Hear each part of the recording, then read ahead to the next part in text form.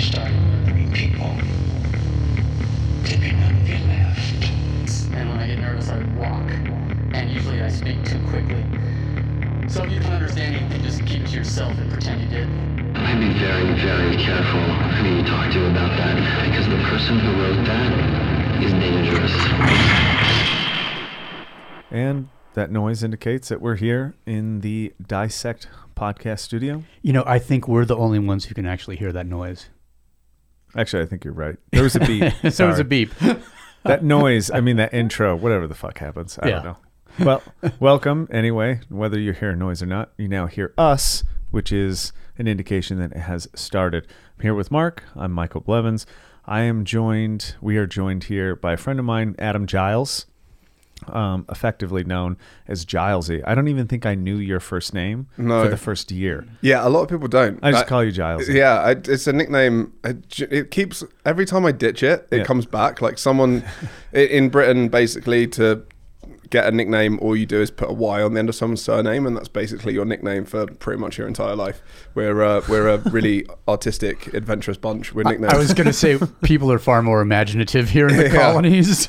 I mean, you do get some people like there are. I'm doing us an injustice. There are some amazing nicknames that I've heard come out of the UK, but typically, if you kind of don't have an affectionate one, you we'll just put Y on the end of your name, and that's you done. Y on the end of your name. Yeah, it's really simple. But so yeah, I kind of got that through sports teams growing up, and then through work, and then I joined a gym, and where we met, and kind of they did the same thing. I've enjoyed the whole past week because I think it took me like 6 weeks to understand like that it was Gilesy. I was just like mumbling something. Yeah, I was like, I don't know, it's some name with marbles in your mouth. Yeah, and then I get that pleasure of introducing you to my friends. Like, oh, this is my friend Gilesy. And they're, excuse me, what? Yeah. Like, and you're like, it's Adam. And yeah. they're like, why the fuck would Michael do that? He's fucking with us. But really, no. Americans typically, not to rag on you, but like don't get the Gilesy thing. That's so like, hang on, what is that name?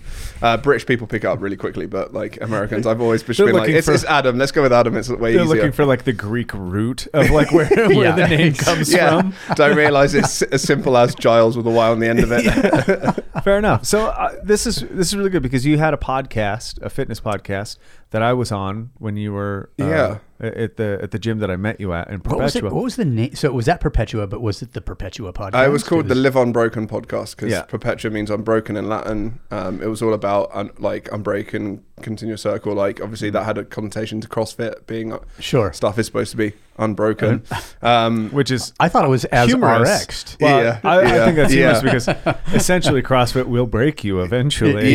Which I learned. As all CrossFitters do after a couple of years, you're kind of like, oh, right, now I am broken. Yeah, it's a sport of shoulder injuries, apparently. I've got two. Is that what happened for you? Is the shoulders? Yeah, I mean, they're kind of... If it only happened after a couple of years, you actually lasted longer than most. Yeah, I put myself, I beat myself. I've learned that I'm fairly resilient. I think growing up playing like rugby and ice hockey, like lots of contact sport. I think my body's been more resilient. I hit like mid-30s and then everything started going a bit south in terms of like, oh, right, this hurts and that hurts. And all the injuries that I'd managed to like recover from actually didn't recover from, and they kind of came back stronger. Just you wait. Yeah. That's all I can say. As he says in a shoulder sling. Yeah. It's fairly doomsday-ish. Yeah. This was not a result of me putting any weight overhead. No.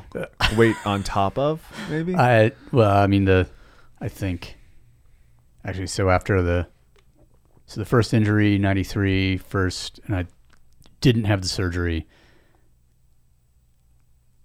I basically did the hardest climbs of my career with this shoulder. And then in 2006, ruptured the biceps tendon, which was the only thing holding my shoulder together, essentially, which was awesome because as soon as it like busted and like balled up or down around my elbow, all the pain in my shoulder went away. I was just like momentarily, I was like, oh my God, it doesn't fucking hurt. That doesn't really work either. But it just doesn't hurt. And then so I had that, oh no, my arms, hang on. Yeah. Stick it back on. This is a lose-lose situation.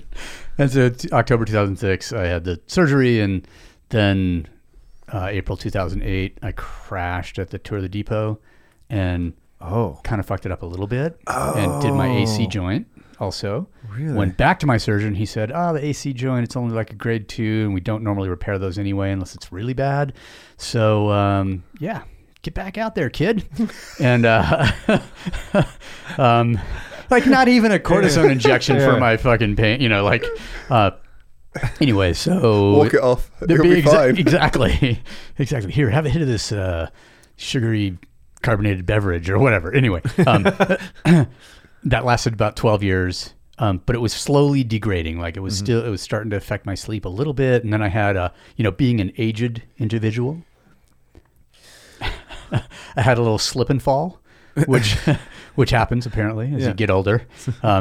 Oftentimes, you end up drowning in the bathtub when that happens. But I was actually. We're going to change aged to mature, time deficient. Yeah, exactly.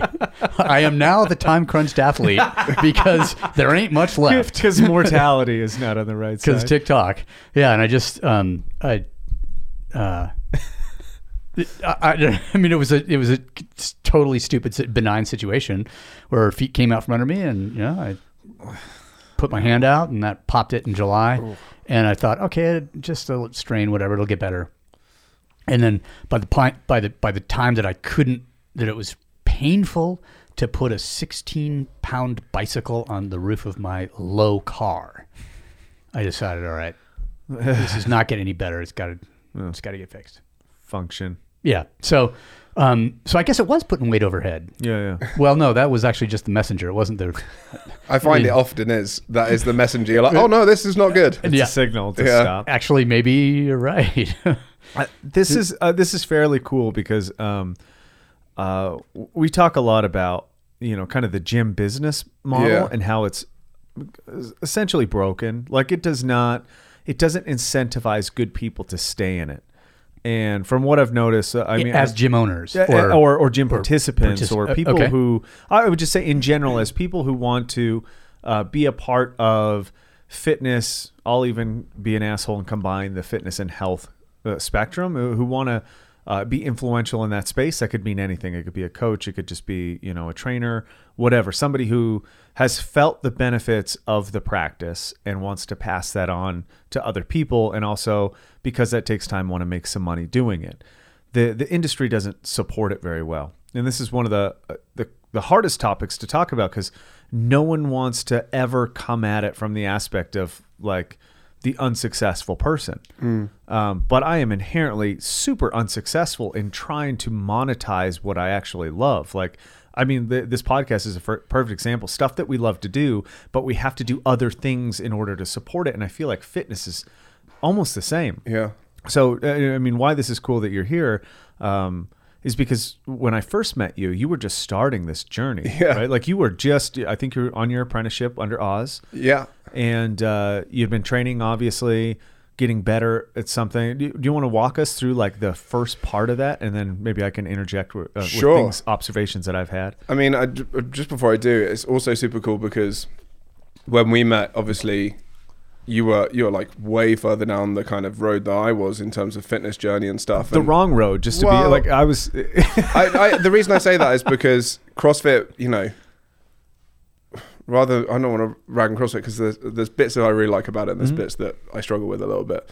But you were one of the first people. It's like life. Very much like life. I think, yeah. But that, I was like totally bought in, drinking the Kool-Aid, like, all the rest of it.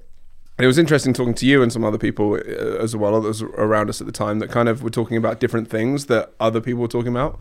So it's really cool kind of as a 360 to be kind of here talking to you guys because obviously, some of the things that we've talked about and some of the things that I've kind of followed, I listened to the podcast and some of the things you guys talk about have been things that have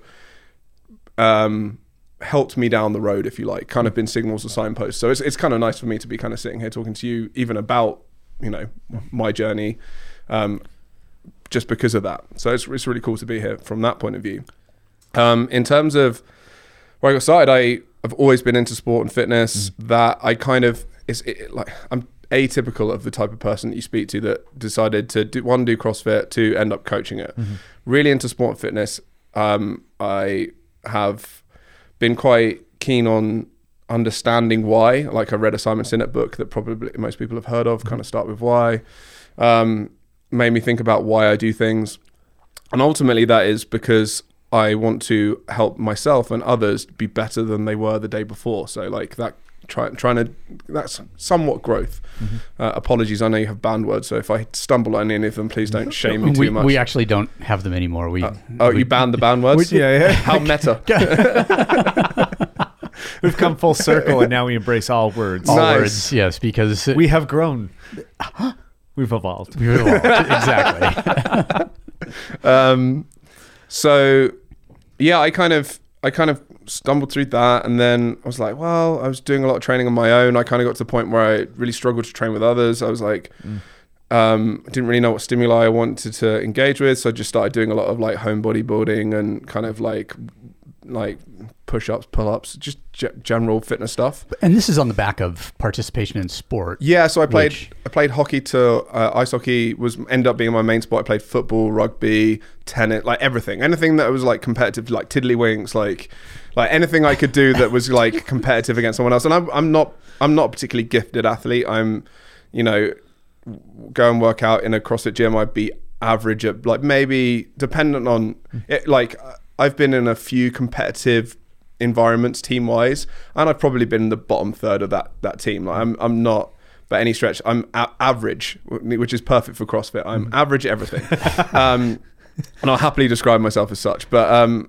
so sport growing up, I was just had a real tenacity. Like hockey, people liked me and coaches liked me in the team because I just chase the puck, be a real nuisance. I'm a physical guy. Like I get in people's face. I'm gonna aggravate you more than I have skill. So they were kind of like, right, you go up and just frustrate people, and then we'll put the skill players on to kind of do the nice work to clean up. Yeah, exactly. Just get in the way. I'm like, okay, I can do that.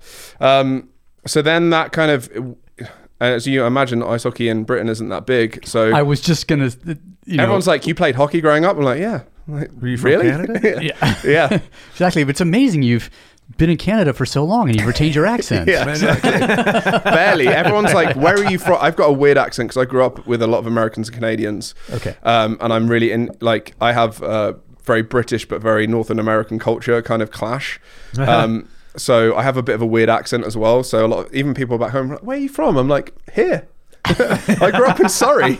Like, okay. Well, what happened? Exactly. Did you get hit in the head? Yeah, pretty much. Yeah, hockey, right? So I kind of stopped that, and then it was like, what do I do now? Because it was either go pro or play what we call ED1, which is like a one step above recreational hockey. It's like a lower league hockey in the UK, and I wasn't good enough to do that really, because I decided to be a goalkeeper, getting hit in the head. Back to your point, like I decided to be a netminder at the age of 13, and my dad was like, "Oh, you did," because you basically like the amount of money in kit, like that poor man sunk into my hockey career, and then I transitioned into inline and became a D-man again, and kind of went back into that. So I kind of did that, bounced around different sports, played a bit of recreational soccer as well, and just kind of, like my friends would be like, "Hey, do you want to do this?" And I'm like, "Yeah, cool," and then just did training to support that, like I say, a bit of bodybuilding, functional bodybuilding, if you like, kind of before that became a thing, and picked up, I did everything like P90X. I was like, yeah, I'll have a go at that. Like that looks like fun. Like, just kind of and then go to the gym with my friends and then do stuff on my own. And then interestingly, a friend of mine, really good friend of mine, ended up living with, he moved to Canada for a bit. The two brothers, the older one moved to Canada and came back and was like, I found this thing called CrossFit. You'd love it. It's right up your street. I was like, oh, okay. We did a couple of WODs, and then he kind of moved back to Canada, then came back, and I kind of, that was about 5 years went past, and then I kind of moved to London and was like, oh, I quite want to give this CrossFit thing a go. And a friend of mine at work, her husband set up a CrossFit gym called Perpetua with a guy called Michael Price. He introduced me to Aussie, and then kind of the rest was history. I kind of got on the CrossFit bandwagon and kind of didn't really look back. So you had like a taste of it, and then this like void where you went back just to do normal stuff, and then essentially like with most people's experience that are eventually drawn to this kind of thing, it seems like it's a continuous, touch and go pattern with like physical things are always there, but nothing really sticks. And it's hard with team sports because your experience is dependent on the group having the experience. I mean, even like something as stupid as spike ball that we actually both have an affinity for. Yeah, again, totally average at spike ball. I'm sure average the Oz whole way was through. A freak. Yeah. But getting 4 people in a room just to have this experience is a fairly fucking hard thing to do. And I'm sure when you're starting out as a climber, it's very, very similar. Like getting somebody to take you out with them to have the experience where you have a partner is also kind of hard to do. Oh, you have to lie. Sure, yeah. You have to tell them you're way more experienced than you are, or they won't take you. Which is exactly the appropriate thing. And that's only one other person. So you look at a team Yeah. experience and you're like, I don't know, how many people are on a hockey team? It varies, but you normally got like 3 lines of 5, 2 netminders. Yeah, okay, so you need like 30 people Yeah. to have this experience. I'm like, I can't even get 4 people in a room to play spike ball. How the fuck am I going to get a hockey game going? Yeah. So when I see it, like those experiences are contingent on getting a group together, and then and you almost disassociate from the physical experience because then the social experience is overwhelming. Like, there's the before and after and the during, and you can talk about it with your friends. And then by the time you find actually the aspects of physical fitness, it's usually something like bodybuilding, which is a fairly solo sport. I use the term sport loosely because I think if you're a competitive bodybuilder, I think of it as like muscle pageantry, which I think some people get really offended by, but that's... Well, it's just they don't know the meaning of the word pageant. Sure. Okay. I mean, getting painted orange and putting Vaseline. There's not many differences between a beauty pageant and a muscle pageant. Yeah, I mean, I respect any discipline someone's willing to put themselves through. So I think it's cool, but I think people always get touchy when you talk about their sport in a way that they don't appreciate or they don't see in a way that's different than the way they talk about it. Yeah, right. Yeah, and anything that could be perceived as sort of speaking down to that sport or judgmental in some way, even if it's not. It's just like, oh no, my description of this sport or discussion about this sport is based on my fundamental misunderstanding. Yeah. It's just ignorance. It's not malicious in any way. And please help me.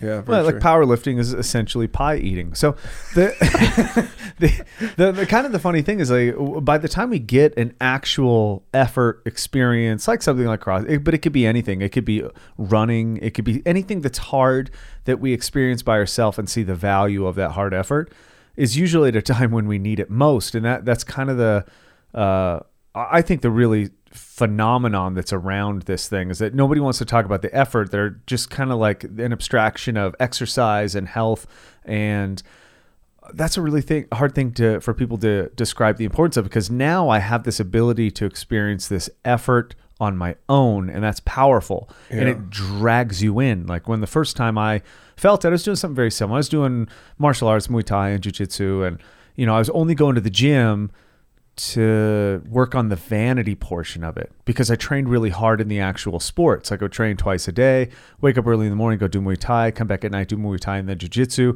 And in the afternoon, I try to make it to the gym and I do bodybuilding stuff.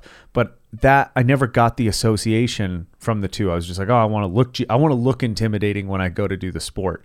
And that was the only purpose to do it. And then by the time I felt the effort involved in something like, it was very CrossFit-y-ish. The first thing that I did, I was like, a light went off and I was like, oh, I don't need a partner. Like I don't need the sparring partner to enforce the effort on me where I need to fight. I can actually just set up circumstances where I can do this very hard thing and deal with it on my own. So I eliminated the need for other people. And that was the powerful mechanism for me. I still wanted people to come do it with me for sure, like partners doing it, but I could always just go to the gym and try to like experience this hard thing. Yeah. And of course, it sucks you in and you go overboard, right? Like everything is the hardest, longest. Like every drug. Yeah, exactly. I was going to say if it gets you high enough. And it certainly does. And then I don't know when it came about for me because I made a decision really early on, like I am not a personal trainer. Like I don't want anything to do with the fitness industry. It's as far as I could tell, it was fucking terrible. Like, in my experience, wasn't necessarily with CrossFit gyms, but just looking at personal trainers at like Gold's Gym and people that worked in nutrition shops. I'm like, those guys are fucking, I don't want anything to do with those kind of people. Like they just seem kind of empty and shallow. and kind of miserable to me. And I'm talking about Gold's Gym specifically, like their training system. I mean, whatever, our personal training hierarchy or however it works, I don't know, whatever their system was, didn't look appealing. So I always marked that off. And instead, it was just a practice for myself and my friends. And then I started, I made enough changes myself. I started seeing, like, my friends wanted to come with. Like, show me how that thing that you did. So I would have to learn how to teach them, but I was still specifically not training people. I was just, hey, share this that's experience. What you had to tell the people at Gold's, because otherwise you need to have insurance and some kind of certification. Some kind of bonding. Yeah, exactly. So maybe that's what I recognized so much in you when you were starting your apprenticeship. It was almost like that moment when I finally had admitted that, oh yeah, I'm going to train people. And in order to do that, I need some help. I need to be an apprentice. I need to whatever. And so seeing that right off the bat, you're very influential at that point. Yeah. Right? Sorry, influential is the wrong one. You're influenceable. Influenceable. Yeah. Easily influenced. Impressionable. There we go. Good. Yeah, nice. And I always, that's my favorite. I don't know. That's my favorite time to see somebody, and they're like so curious. Yeah. And so like still enamored with everything. Like everything is still fun, and you haven't been tainted by the bullshit side of it, right? Yeah. Like the money thing hasn't gotten to the fact where like, that has become a problem because you're still not making any doing the action. You're just still happy to be a part of the process. And so when we first started interacting, I always like to appreciate where people are at in their little time frame of coaching, and you were at the precipice of what I think is the most impressionable and the most fun and the most honest, because you get to pick which direction you go. Well, I think actually we met just before I started my apprenticeship, like the first time. Yeah. Because you came over the first year in 2015. Yeah, which seems like a lifetime ago now in a weird way. But yeah, you came over and did a seminar, like a short kind of half day thing. Yeah, it was before I left, I think. Yeah. And that was really interesting. And it was before I was on that verge of, do I really want to coach? Like, my background is from a work perspective, if you like, is in telecommunications. I've worked in the mobile industry for close to like 13 years now. And I was working for a smartphone manufacturer at the time, in product marketing. And I was really getting into I properly got the bug for the fitness thing. And talking to you, I was like, this is kind of cool. Oh, I'm going to come along and, for the seminar and see what was there. And I was, like you say, really fresh, really kind of just all open ears, open eyes, trying to take as much as I could in, like to the point where you're overloaded with information and you can't really process it. You're just like overstimulated. But it was really good. It was kind of like, what part of the reason that I got so interested in it, because I kind of got towards the 30-year-old mark and I was like, I really have to take care of my body, because when I was younger, I smoked, drunk. Like the only reason I was in any decent shape was because of sport, like kind of kept me on the straight and narrow. But I was like quite into going out and enjoying myself, and then decided to replace that with smashing myself in the gym instead. But it's kind of what it did. But yeah, when we kind of met, it was talking a bit more about the physical nature, but also the kind of philosophy that goes along with it, which was really interesting to me anyway. And I think that kind of started me, kind of gave me a bit more of a push into the direction of, I want to find out more. I think it was more curiosity actually than, hey, I want to go and coach other human beings to do this. It was more like, I want to learn more about this. And actually the best way of learning is to kind of just chunk myself into it. Mm-hmm. So that's kind of what I did. See, and you had like a fairly established career. Right? I get like fairly established. I mean, yeah. I've been fairly average at most things. I just like I'm okay at stuff. Like, sure. But yeah, I spent a bit of time doing the phone thing, and yeah, like put quite a lot.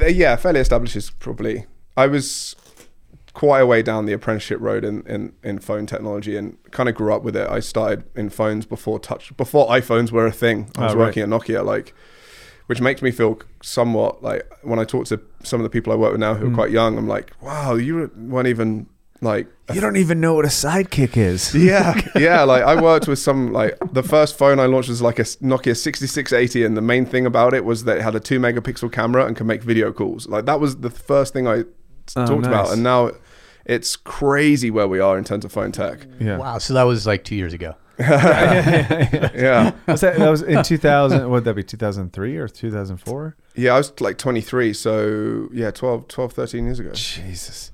It really has come a far way. It's nuts. No, it's absurd.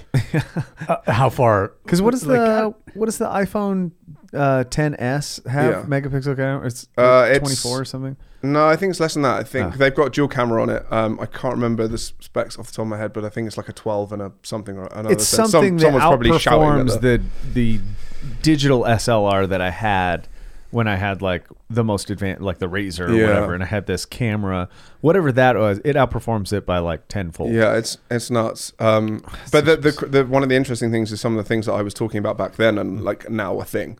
So one of the things I started in the phone industry was I became a trainer, so I trained salespeople on how to sell them and did some soft skills coaching stuff as well as some technical phone spec stuff. And interesting talking to engineers, and they're like, oh, in 5 years we're going to be doing this, and in 10 years we're going to be doing this, and now we're like doing some of the things that we were spouting, which is really cool to kind of see people's theory. And then others, like I probably shouldn't say this on a podcast, but I genuinely heard someone say once, a company I used to work at, iPhone won't be a thing, touchscreen's not going to be that big a deal. Genuinely heard a fairly senior person say that, and I was like, it's something I tell people now. It blows my mind. At that time, I was like, I'm not sure about that. When I go to put gas in my car, I sometimes start like stabbing the thing, and I'm like, oh, right, over here, keyboard. Yeah. Yeah, if it doesn't have a touchscreen, we're really strange. And this is like to imagine what it's like as a child. I know this is kind of like off subject, but imagine a child being born in an age where this is where they first learn to interact with the world, is through this digital interface, and they're swiping things, and their hand gestures have everything to do, and they can almost pick up on it immediately. Yeah. Yet, people at a certain age or demographic will never be able to bridge that gap, and there's this weird separation. Most of them are like, everybody has watched their 60 or 70 plus year old parents try to interact on an iPhone. Is the most frustrating thing you've ever seen. But we've established certain... Which is exactly what happens when a 12-year-old looks at you interacting with your iPhone. Yes. Yeah. Well, that's what I was going to say. There's a difference. Yeah. The how far we are as individuals, along the trajectory of, our relationship with technology, it's hilarious. No, here, just give me that. I'll do it. And then there's some little, ragamuffin. You're like, just give me that. I'll show you how to do it. Yeah. Like, I think, how the fuck did you find that out? Yeah. I mean, computer games like Fortnite, this whole Fortnite thing that's blown up, which I've had to learn about because it's kind of fairly, it's now creeping into my industry. Oh, right. In a big way. But I didn't really fully understand. I heard about it on the fringe and then kind of had to learn a bit more about it. Yeah. And the young people, they love a bit of Fortnite, and it's crazy how big it is. I was like, oh, I'm a generation departed from young people all of a sudden. Yeah, I mean, I missed the Snapchat in less than thing. A generation's time. Yeah, it's like, and I think that's the interesting thing. It's just like, okay, the separation between our, technological affinity for things maybe there's only 5 years difference between it, or 10 years difference, but not an entire generation. But the gulf in terms of the facility with technology is as if it was a generation past. Yeah. And I don't think we've seen to bring this kind of back to why I think that technology thing is important. In this story that I see, I could be totally off on this, just to admit, and you can correct me anytime you think I'm like, you drawing a bridge where it doesn't exist. But sure. I really think, like, if you're enamored in this world where like technology and the way people interact with their like reality is absolutely shifting, and there's a generational gap, that's how big it is. How we interacted with our world, learning certain things was a physical world. Like we learned to interact by climbing trees, literally, and throwing water balloons at cars, and like. That was really how we learned to interact with the world. And now that I see it, like there is no physical sense for the generation that has only participated in this digital interaction. Like when I see London interact digitally, yeah, she will be better than I ever can be, but she'll also lose that sense. Like she doesn't climb trees. She doesn't do certain things.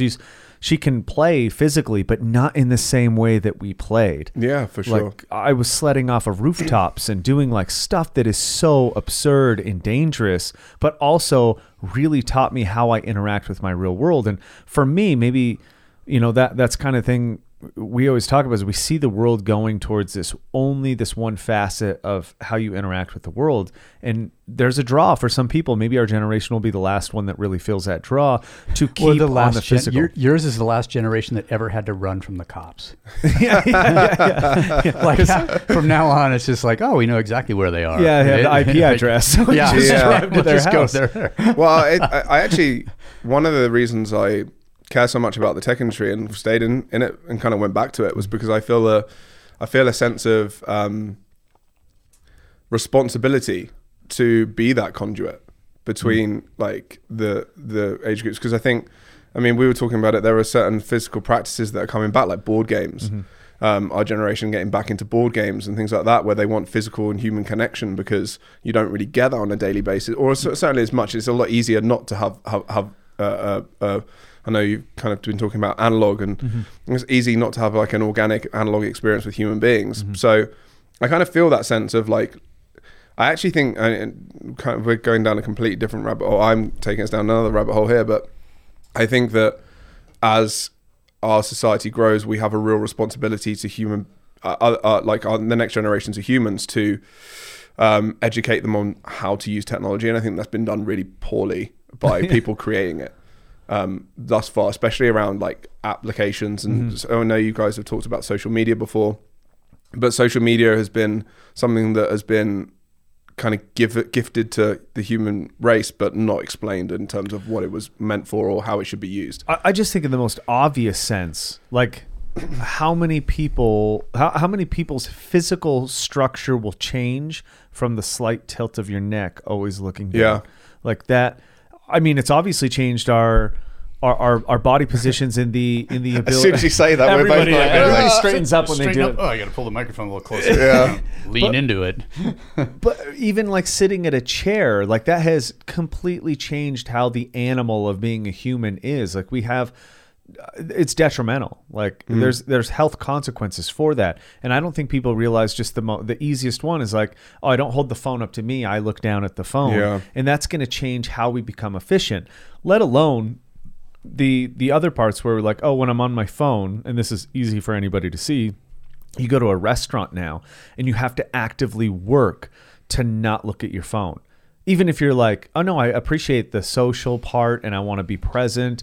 I still have this like weird magnetic sense that if my phone vibrates, I'm like, oh, I need to look at it. Yeah. No, I don't. Like I'm interacting with humans already. I'm busy. Yeah. And that's that interaction. We're not going to see that. Yeah. we're not going to see the dire consequences of that behavior for like another 10 years. Yeah. And when we see it, we'll be like, oh shit. Like, I guess we fucked that up. Yeah, we totally fucked that up. Yeah. Well, I don't know if I'm more scared or intrigued on that. Like, I'm really interested to see how much, people have been talking about the shapes of our hands or the posture of humans. I mean, I live in London and I get the tube to work every day, and like some of the positions people put themselves into, like play their Nintendo Switch or like read something on their phone, is genuinely staggering. I mean, that's when, connect this back to what we were talking about previously, when the coach in me, or the someone who's worked in the in the fitness world, like understanding the little I do of posture and stability of joints and things like that, like looking at the way people stand, and I'm just like, I'd almost want to go over to people and be like, look, stand up straight, hold this in front of your face, like you'll thank me in 10 years time when you're like not having to have your neck sorted out. I mean, but if you, like Michael, when you were describing it, that we head bowed to the phone or tilted down to the phone. versus That just holding got it up so much to more you. serious. Yeah. Like there's a true. thing. We are bowing to technology. We Yeah. are like, here we are, head down, hunched over, like basically in, supplicants to, technology. Wow. Whereas, and the postural demonstration of like holding this up to me as an upright human being, holding it up to my eyes. I mean, that's kind of defiance in the face of technology in a way. It's just like, this Yeah. is, and just like Michael, when you said that, I'm like, oh my God, this is the relationship now with technology. It's not like I have this thing and I'm utilizing it as assistance, as in a way to take me on this trajectory that's physical and the relationship with the world that I already have. I have just given everything and focused, just like taken all of that sort of 180 degree view that I can see in my peripheral vision at any time and put it down to like an 18 degree fucking focus level on this little tiny screen, which has me hunched over. And basically, if somebody was to look at me from the back, they'd be like, man, that is one depressed, broken fucking person. Yeah. Well, I mean, we're in the age of acceleration anything. So any input we have will accelerate in that trajectory. And if you think about it from that aspect, like I like the imagery of bowing, because we are giving it up to a technological god. But also and I'm not sure the exact dates, but there's something like between the species of upright hominids, like we'll say Australopithecus, which is like 200,000 years ago. There's maybe like 1.2 million years from, our ancestry of when we became upright hominids. So it took us close to, let's say, 1.5 million years to stand upright, and we will undo that in a generation. Like we will, we will be crawling on the ground soon because it's not. I mean, it's just baffling to me. Yeah, which is again why I think that the fitness thing again had a draw for me, because I kind of saw some of the stuff coming and I'm like, we as humans really need to think about our physical. Like I kind of got to the stage where I realized that the only thing that really matters is the vessel that carries your consciousness around. Sorry to get kind of a little bit deep in, but that hit me like a ton of bricks, and I was like, I need to really maintain my body, and I need to, I think it's weird, and I had this a lot when I coached, talking about money for coaching. People have a real hard time paying to maintain their physical state. Like, oh, but I have bills to pay, I've got a car to run, I've got like a flat to, it's like, but none of that matters if you can't get in it or walk to it or whatever. So having that conversation making payments on the car that I can no longer drive. Yeah, like I can't even open the door because you're so broken. And that's a real thing that happens. And talking to people where they're like, I don't want to pay for this, and you're kind of like, well, you're going to pay for it eventually. Yes, exactly. Like sooner or later, you're going to, everything costs something, everyone pays. And it's just that what you see this immediate cost as being too high because you are unable to see the eventual cost, which will really be too high. Yeah, I was going to say most poor health choices have compounding interest. Like you're not getting off that easy. It's not a 1-for-1. Yeah. And I also to excuse the hesitation towards paying, because I think this is a real thing worth discussing, is like the charlatanism that is available in the fitness industry is second to only the MLM industry or like whatever. Which I only really noticed once I was in it. Like sure. I didn't really get any of that when I was on the fringe or kind of looking at stuff. I didn't really, it's weird how it didn't really register to me and then I talk to people that are kind of just, do a bit of fitness now, and they again kind of like buy into a lot of stuff and like, oh no, that seems really cool. And you're like, no. Yeah.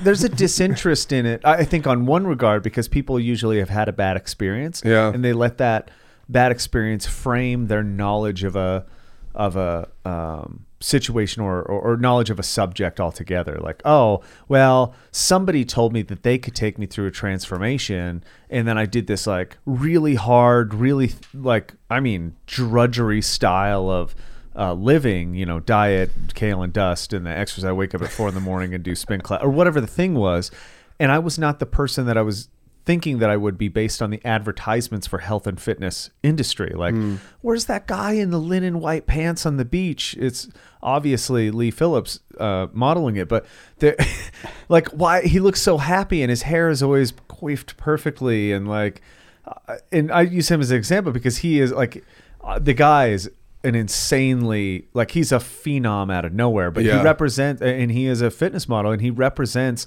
what most people think they can get if they look like that. And there's a bridge to be gapped right there. Yeah. Gap to be bridged. I mean, like some people say, because he's a bit more mature than I am, shall I say, in terms of years.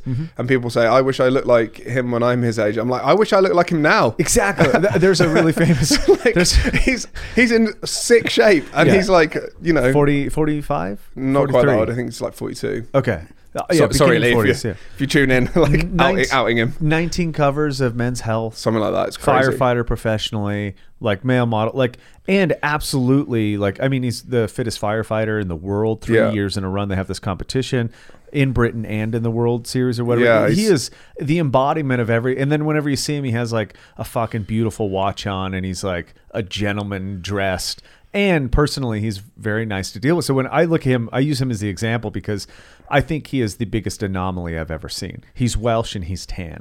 He's like jacked, but he can drink beer. Like he's like, oh, go fuck yourself. That guy shouldn't exist. Yeah. But that's what people think that they're going to get if they go through a really hard 6 weeks. Go to the gym 1 hour a day, 3 times a week. Yeah, exactly. And he's been living it for a lifetime. So it seems like it's just a lifestyle for him, but he's been doing it for so long that it makes sense. Like he's been doing it his whole life. There's never been anything different. But people get under the impression like, oh, look how happy he is in that advertisement. He looks like he's enjoying the shit out of life. Like he's just, South Africa and over here and on the beach and jumping and, winning competitions, and his fiance or whatever is beautiful, and they're like this happy couple. Oh, well, he works out. I'm going to work out, and then I'll have those things. And people have to stop and be like, that's a bad correlation. Most people that take up fitness, it's going to be, especially if you ignored it your whole life, you are going to have a miserable time. You'll be at the opposite state of that. You're miserable. You're hungry. You don't feel good. You're not as tan as you want to be, whatever the thing is. Yeah. And I think like trying to dissuade people from their first experience of thinking that they were going to get the thing that they didn't. It has nothing to do with happiness. It has nothing to do with fulfillment. In explaining to them the real uses of fitness, like, I can stand longer. I can run around when I want to. I can go on hikes with my friends. I can enjoy things that normally I'd be suffering through. Like if you ever go on a hike with a friend that's like out of shape, and in the first 5 minutes they're dying, and they're so embarrassed by it that they don't want to show it, so they try to hide their breath. And then because they hide their breath, they're not breathing, so they get even into a worse spot. That analogy is how I feel most people look at fitness. And I'm kind of like going off on a million different directions here, but the idea is that when we first notice what we can help people with, and then we try to turn that into a profession, most people, we have a hard time communicating what it is we're actually selling them. Yeah. It's not a six-pack. It's not eternal happiness on a beach. It is this idea that if I have this one property, it makes my world a little bit more accessible. Yeah. And that's hard to sell to people because they're like, wait, I'm not going to look like that male model. And you're like, no, not even close. You're like, well, so I don't immediately like go on the beach and everybody takes pictures of me? No, like no one will notice you. You will be totally average looking. I think that's one of the things that I noticed about coaching was that, and I've seen a few coaches say, oh, you end up being part psychotherapist, and you're like, that's broadly mainly what you are. Mainly. Yeah. Like part, you mean the big part, the 90% part? Yeah, I think a lot of people get into it because they think, oh, I want to help people like be healthier or get stronger or look better. And it's like, well, no, really you're helping people kind of understand them, which is really difficult. Ideally, you're helping them unfuck their heads. Yeah. Which is why, I mean, and it's been mentioned, on the podcast a couple of times, is like I always considered our job, especially in the movie business, as being exercise psychologists, not exercise physiologists, because the physical part is just like that. It's so easy if you can get the person to the point of like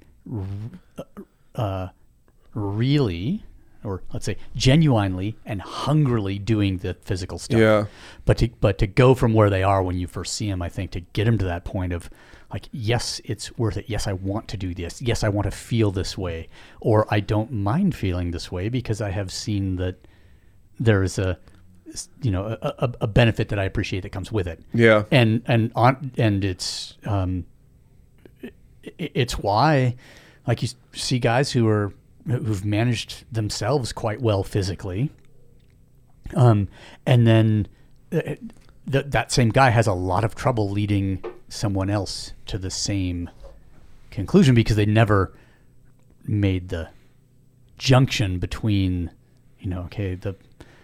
sorry, we could joke all we want about the mind is primary, but yeah, it does come first. You have to fix that first, and then the other stuff comes in the wake of it. And the trick is to, like, fix the mind by way of the physical activity, like, as a consequence of the physical activity. And it's if somebody's comes in with like they would to the hairdressing salon, for example, with a picture of what they want to look like, just like, God damn. I mean, I was reading this. There's something on the BBC News website recently about the dangers of the existence of Photoshop for people's body image and stuff like that. And okay, it's wrong. You're never going to look like the person in the photo. If that photo's been manipulated. My point with that, I was like, no, you're never going to look like the person in the photo. Yeah. No matter what. Mm-hmm. It's been manipulated. It hasn't been manipulated. If you feel like you're being sold a bill of goods by the image because there has been some manipulation, well, it's not just that. Yeah. It's that you're, susceptible to, images from the outside, and no matter what, you're never gonna look like that thing that you're chasing. Yeah, which I think in some way, which is precisely why you're chasing it. Yeah, absolutely. Which is really difficult because I think even when you know that, you still fall into that trap. Oh, absolutely. So I'm it's something that I've been aware of, and you kind of end up doing the self-talk of like, well, I'm doing this for me, and I want to look or feel as well as I can. And then you still kind of look at someone, you're like, that guy or girl looks in sick shape. Right, I want to train really hard. And you're like, I know I'm doing myself an injustice here. And I think that one of the challenges is that a lot of people aren't honest about that. Yes. Even in the industry, people aren't honest about what motivates them. And that causes so many. It was one of the reasons I actually decided to leave. And I think this is kind of one of the reasons you brought the topic up, was kind of my journey kind of in and out. And it was only like a two and a half year journey. Mm-hmm. But I took on a lot of people's energy. Like, I'm very susceptible to others' energy. And I took on a lot of like the positive, which I loved, but I took on a lot of the negative, which I really struggled with because I couldn't extinguish it. I couldn't evaporate it.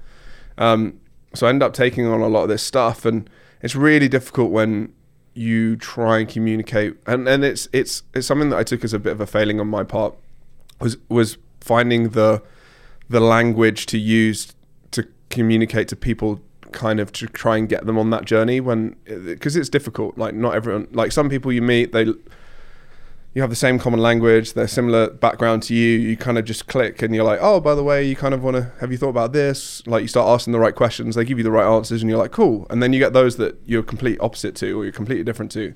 You start asking the questions, and they're like, why would you ask me that? What are you, and you're, oh God, this is going to be, and I found that really like debilitating, was not being able to engage and have the right conversation with people. I found that really hard. That's where I think when we talk about this, we talk about it kind of like it sounds like it's in the negative sense, but we talk about the ability to become kind of a sociopath because of that exact thing. Because I can't just be me. I rub people the wrong way when I'm just me. And when I really want to affect change, I have to be the person. Like, the message is really important, not as important as the messenger in most cases. So fitting in and out of who you are to a person is really important, and the energy thing is real. Like, this was once explained when we're talking about like early training. Like, Ross wants me to come, teach class like 6 a.m. and train people because that's really convenient for him. And I tell him, like, often, like, that'll ruin my whole day. Like, I wake up at a certain time, and if I come teach a class, just one with 3 people in it, that's so much energy for me that the rest of the day I am like drained. That means I get nothing done. So generally speaking, I only train clients after a certain time, so I can for sure get other things in my day done. And that works out to hurt people in this industry that want to make money as a coach, because the only time to really affect change is when people are available. So you're talking 6, 7, 9 for the moms, noon for the trust funders, and then the 5, 6, 7 at night. And so if you really are coaching throughout the day and you're a professional coach, you will burn. If you run that schedule yourself, first of all, I think you know this, that's impossible. Yeah. And most people are like, well, that's only, 7 sessions. That's 7 hours. That can't be that much energy. I do 12. I do 12 at the office. 1 hour of coaching a group is an exponent of all the people that are in there. And each person that, for each negative person or person that doesn't react well, it is, times 10 or times 20, whatever it is this energy draw. And every once in a while you get really a refreshing person that you feel better after they've been there than when, but then without. But for the most part, that's not true, because people are there to fix problems. And so they're in a they bring their problems into your space. Exactly. And with that comes their problems. And most of the time it's training is, a metaphor for something else that they want to change, which you have no idea about. Nobody wants to mention, because you're not technically a psychiatrist or somebody who would deal with real therapy, but that really is the thing. And if you get down to fundamental reasons on why people are there, it's generally speaking to make a change in their life because they don't know how else to affect change. They can't quit their job.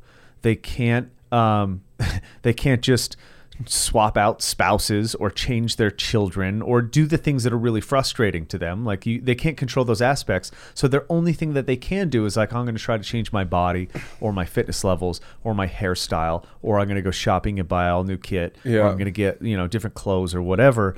Those are the things that people can affect change in, but there's an underlining issue behind that.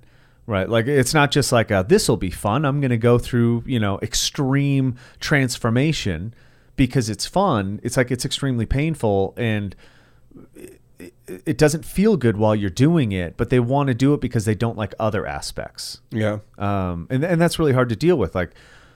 You can't just outwardly ask when they come in, I don't want to look like this anymore. First, nobody's going to admit that, because that's supposed to you have low self-esteem. But most people do not want to look like how they look, period. You take your clothes off, look in the mirror. Are you happy with what you see? 99% of the people, the only person I know might be Lee Phillips, who's I look fucking awesome, dude. Fuck you. I've looked like this since I was a kid. I've literally been a 43-year-old awesome male. I'm like the James Bond of firefighting. Most people look in the mirror and they're like, I'm too fat, or I'm too thin, or I'm too tall, or I'm too gangly. I have weird proportions. And because we are a vain society, that is very important to people. Mm-hmm. And so the first aspect of fitness is, we can try to get you to look better. That's how we sell it to people. But in reality, the underlying theme is you can get to know yourself better, which will allow you to accept yourself more often. Yeah. Not all the time, because that's impossible. But how do you, now we're talking a totally different business model, because that value is easily expended, right? People would show up and you're like, oh, you're going to make me appreciate myself? That's priceless. Yeah. We just have to do it through so many layers of abstraction and metaphor, and then it comes back to that. And that's the hardest thing in this industry, because like we mentioned before, in everything that you do, it has to be genuine if you're doing good things. That's really hard to do when we're holding up a lie. Come into our gym, we work muscles. You can look better. And the only reason you're there is because you saw that I trained this famous person and they looked like how you want to look because you're disappointed with your existence. But it's not even that.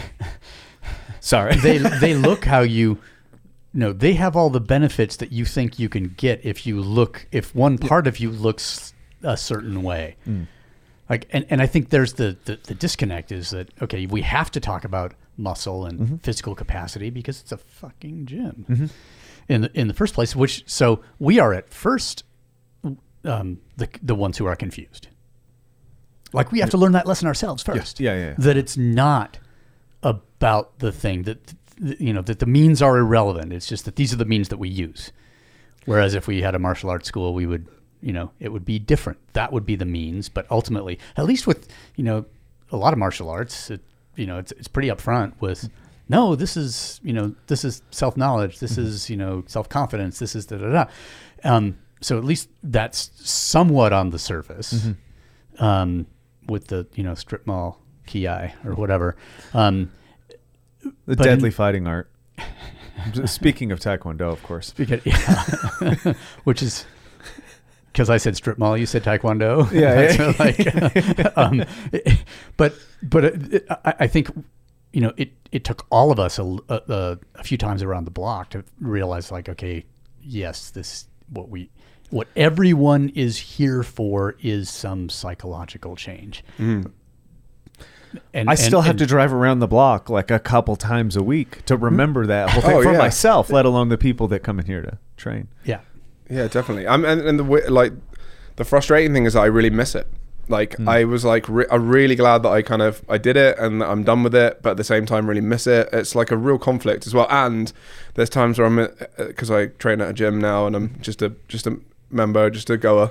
And you have to keep your mouth shut when you see terrible things. And not terrible things, but just there was I was in open gym the other day. There was a guy deadlifting, and I was just like, I just couldn't help myself. I had to go and just be like, I don't want you to blow your back out. Like, just step away from the weight a little bit. Think about this. And it's ingrained in me now. Like, I can't kind of switch it off now. It's like I took the red pill, and now I can't unforget what I've seen a little bit. But it's really. I think the other thing that we kind of haven't talked about. We talked about a lot about the individual, but then putting them in a group setting where they've got to then interact with others who are all kind of there for the same reasons, but are like trying to figure it out and engage with each other and at the same time. Like, it's a funny thing to just sit back and watch sometimes, like unplug and be like, I'm just going to watch this. Because when you're at a CrossFit gym, you're in it. Like, everyone knows who you are. You're kind of on, you have a persona, you have to be a person, the guy, had to be Gilesy. I couldn't be Adam, if you like I had that alter ego kind of split you were talking about. And now I'm kind of, I'm less of an active participant in the community of the gym I'm in consciously. Like, I kind of do that because it's hard to be that engaged. I'm like, I just want to turn up, do some fitness, say hello to people, be not like pleasant, but I don't want to engage too heavily. But it's interesting watching you kind of like being at a new gym and watching people engage and be like, that's that guy, or that's that girl. Like, you're playing that role in this. Or to me, it's fascinating to watch this, the group hierarchy form, and then how people behave based on how they perceive their position within the group. And it's like, okay, I need to be sensitive to this, because if I am and I see it, then maybe I can steer a little bit as a trainer. But the group thing, in some ways, it's the key to performing better. I mean, we saw it in here the other day during Roger's sort of 43rd birthday celebration, where, and I had kind of forgotten about this. I mean, at least it wasn't in the forefront of my mind as much as it used to be, was, when Rosa said, I had to hold up my end because I didn't want to let Aaron down. I was like, oh yeah, that actually is, there's a social influence on, physical expression of capacity. But why don't we, why can't we do things and not let ourselves down? Like, why does it take? Yeah. Why can't, why are we the same reason we speak in such horrible language to ourselves? Sure. Yeah. Well, which is what I've been kind of getting on about the past, like my personal development the past couple of months really is about being a little bit nicer to myself. Because I noticed, I had this sounds. I only laugh because I identify quite a lot with that. This sounds really hippie-ish, or people are like, "Oh man, Michael's fucking gonna join some monastery and become a monk or something." But there really is this. When I noticed myself criticizing other people, right? I mean, very critically, and it wasn't mean or malicious. It was just an observation of which I felt was really neutral. But that's on the side of bias of how critical I am of myself. Yeah. So if I make a comment about somebody, it sounds fucking mean and terrible, and it sounds like, dude, what do you come off thinking about that? But when I make a comment about myself, I'm 10 times worse. Yeah. I move so badly. I can't get anything right. I'm still out of shape. I'm still fat. I'm still not what I want to be. I'm still like this person that should be better than I am. And that's terrible language to use with yourself, even if it's honest or even if it's your first thought, because we are not our thoughts. And therefore, anything that I say to somebody else in relation, in context of how I speak of myself, is actually nice. It's genuinely improved from how I speak about myself. And what I kind of have been coming to, especially in this, is like, man, I really should be nicer to people, because maybe that'll afford me the opportunity to kind of, change the language of how I reference myself or how I speak about myself. And maybe that'll make this process more enjoyable. Yeah. I used to use, well, I kind of still do, but the practice of I always try and pick out the best quality of someone. And that would be what someone would be like, that guy or that girl. Yeah. I'd be like, yeah, but they're really good at this, or they're like so great at that, and just try and offset that. And I kind of did that weirdly, like as a natural practice. But yeah, I kind of I really identify with the kind of the self stuff. It's hard to kind of give yourself that kind of positive speak. It feels ingenuine at first. Like, it feels like this is false, this is not, and I think that's true. If I was like, Michael, you fucking awesome today, like you really did a good job, I'd be like, shut the fuck up, like you're a fucking loser. Like, but if I start it actually the opposite way by doing what you're talking about, point out something like, man, that's really cool that person has been coming to this gym for so long and they try so hard, and that's something not everybody does.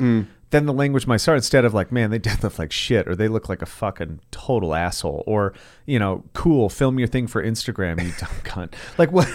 Well, that's the language that goes through my head. But if I modify it slightly, then I do notice that when I start to do something, I'm a little bit more forgiving of mistakes. Yeah. Like, I just didn't train as hard, or I quit today, or I didn't do as well as I thought I would. Then maybe like, hey, but you showed up and you did this thing. Yeah. And that positive feedback from myself will enable me to do better things. Now, all of that, whether it's important or not, is the real thing, like the real growth that happens, right? My bench press may or may not go up because of that thought process, but it will influence how I treat other people and the people that are closest to me. And that's really the power of somebody who can use language and physical, obstacles to enforce this whole this thought process, this introspection. Well, ultimately that's coaching. I mean, it kind of starts with you, right? Like coaching yourself. I think it's something that I've always tried to do.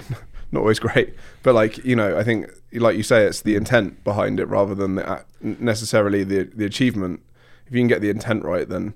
Yeah. And this dawned on me the other day, having a conversation with somebody, because, and I'll try to leave all the personal stuff out of it, because it was the first time I realized it. Like, it was like an epiphany that hit me when somebody was talking about coaching and kind of like, I don't want to do that because, and then they would go train themselves instead. And they made a comment about, like, I was like, oh, well, it's the same time, it's this, that, the other. And they made the comment that like, oh yeah, but training myself is for me. And my first reaction was like, if you think training other people is for them, you're doing it wrong. Like, if you're going in to coach somebody because you're God's gift to fucking physical movement, you have the wrong premise about what we're doing here. And this is one of the hardest things for me to charge people for, is because I'm getting a benefit out of this, right? Like, that's why we're so weird about how we offset payment to not make it a thing where you are paying for a certain thing, but I'm actually growing from this. This is a selfish act that I'm, using you as a catalyst for myself. Yeah, I'm the expert. You don't question me. Do everything that I say. But internally, I'm like, how am I going to have to morph myself and change so that I can become the person that'll influence this person? That'll give me the ticket to the next ride, as it were. That was a really hard thing to recognize. And how many times have I thought that I'm, God's gift to training? Yeah, this person comes in, they want to train with me. I'm this big deal. I'm going to show them how to do all these things correctly, and I'm the man. When in reality, if I look at it like, this person is coming in, they're coming in for themselves, and I'm allowing them to be here for myself. And the payment is just a part of the transaction. What I'm really getting out of value is the ability to be introspective about how to interact with this person. Yeah. Ouch. Yeah. No, I agree. I think that's like a big point about it. And you learn through, I mean, the amount of times you coach someone and you basically make an entire session of mistakes with that one person, whether it be the cue that you give them or the type of language you use, or even just get like the wrong kind of stimulus for what that person needs, but the data you get from it. If you're paying attention, I think that's the other thing I learned. Like I had to really pay attention. It wasn't like the days I felt most frustrated with myself were the days where I didn't pay attention to what was going on in the session and I was coasting through it because I was, probably because I was burnt out or because I had taken something like some energy and I just wanted to get home and like just recharge. But yeah, when I wasn't present, like that was, for them obviously, but for myself as well. Like I was like, oh, you missed the whole point of the exercise. Yeah. You do see it. Like that's one of my favorite things, to go and travel and drop into other gyms to see how they go about this process, because every once in a while, and every process is good. I mean, I went up to one of my clients right now that we're doing a project for. He had this business partner that goes to gym up north. And he's like, hey, my friend wants me to come do this workout. Will you come school everybody? I'm like, I'll go with you. Like, I'm not ever going to go to somebody else's space. But I went up there and like, super nice people, but what a complete fucking shit show. And the opposite is actually true. I actually do everything that they say and try to learn from somebody who is objectively a worse coach.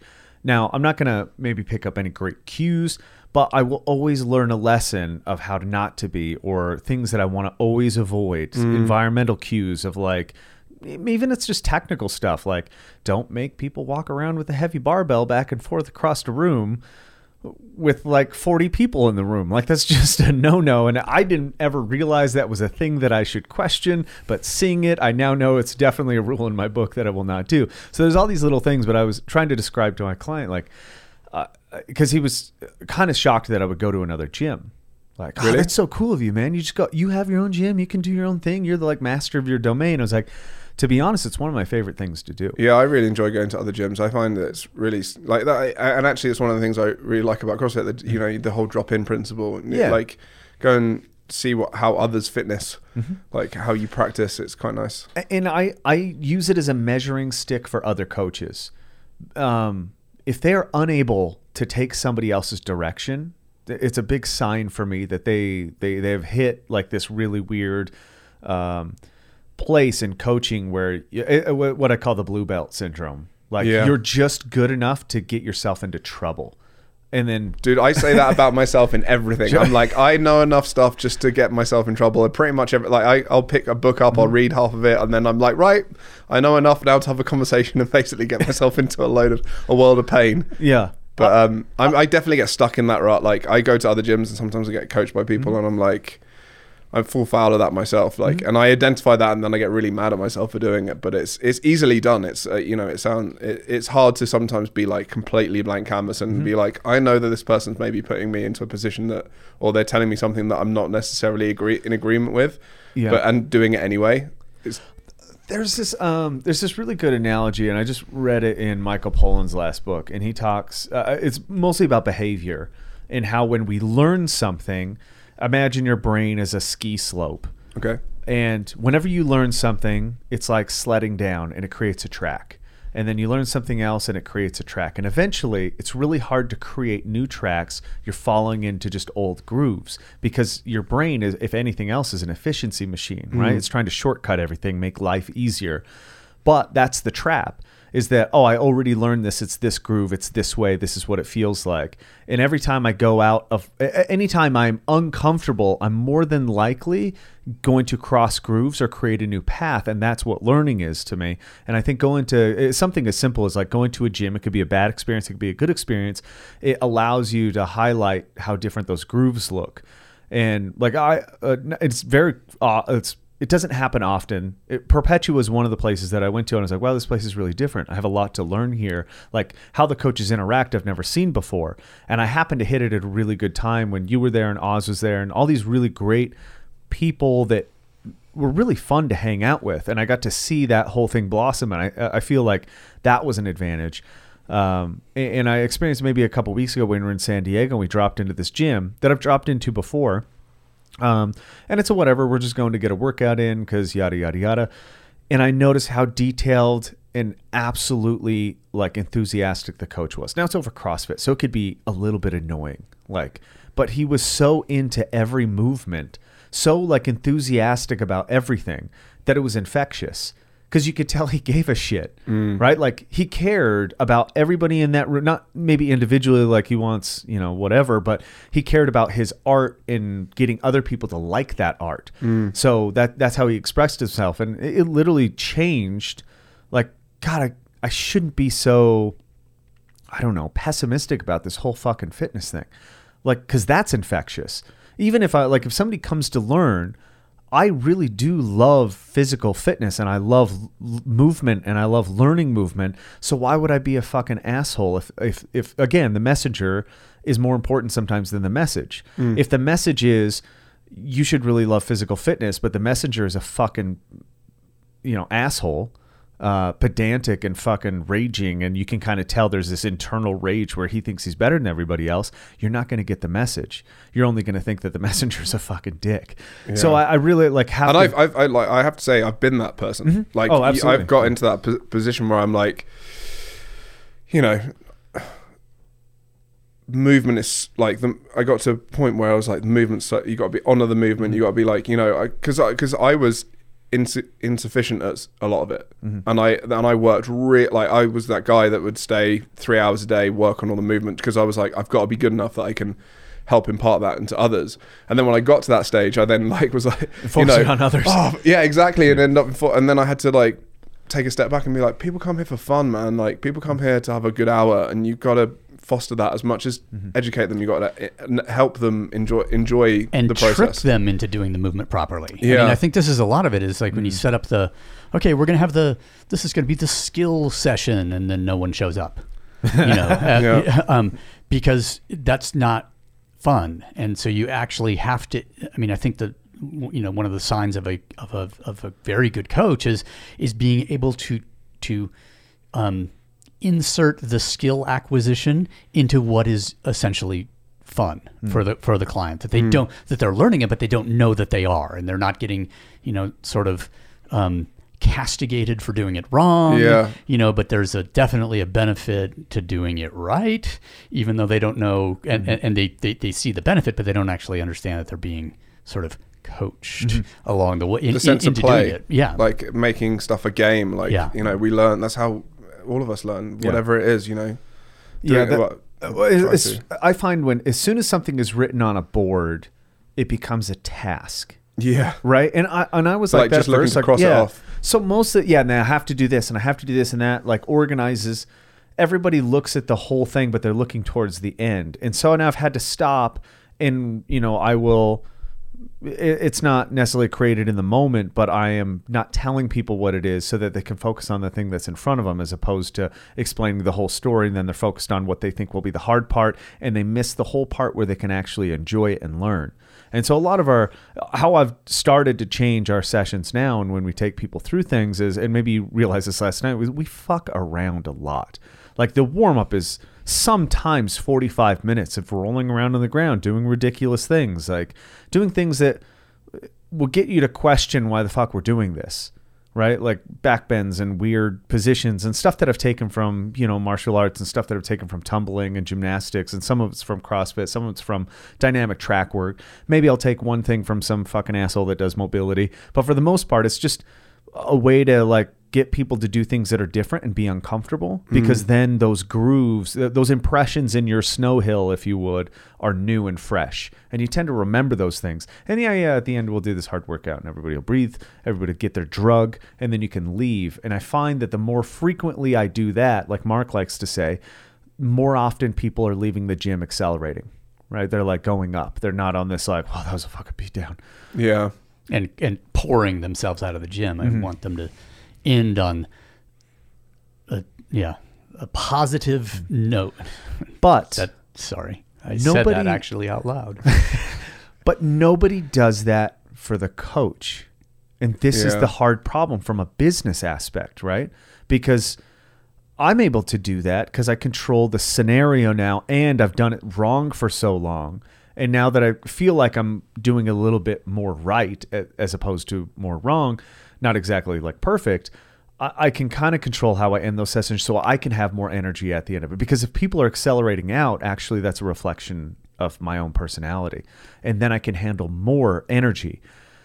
I've even got to the point but if where they are just if they are just ruined, exhausted, in a puddle on the floor, So and it's genuine, then you and like Gilesy, you said, you take on that energy. I mean, you're exposed to that energy. So if you're the one controlling the environment and it has negative energy in it, well, it's you. It's you, and you will, you'll walk out of that environment with carrying that energy. And I'm gonna wonder why I'm so smashed. Yeah. Why am I I feel so fatigued? And well, look at all the people around you can barely get off of the ground. And it's not that hard work is bad. It's that the state that they're in was never picked up and put back together. Like there is a very high skill set in getting somebody to do something hard, and then when they leave, they feel like they could do it again. Yeah. That's the biggest difference isn't in the work that they did or how deep they went. It's in how you put the pieces together. And I think like Roger's birthday is a perfect example of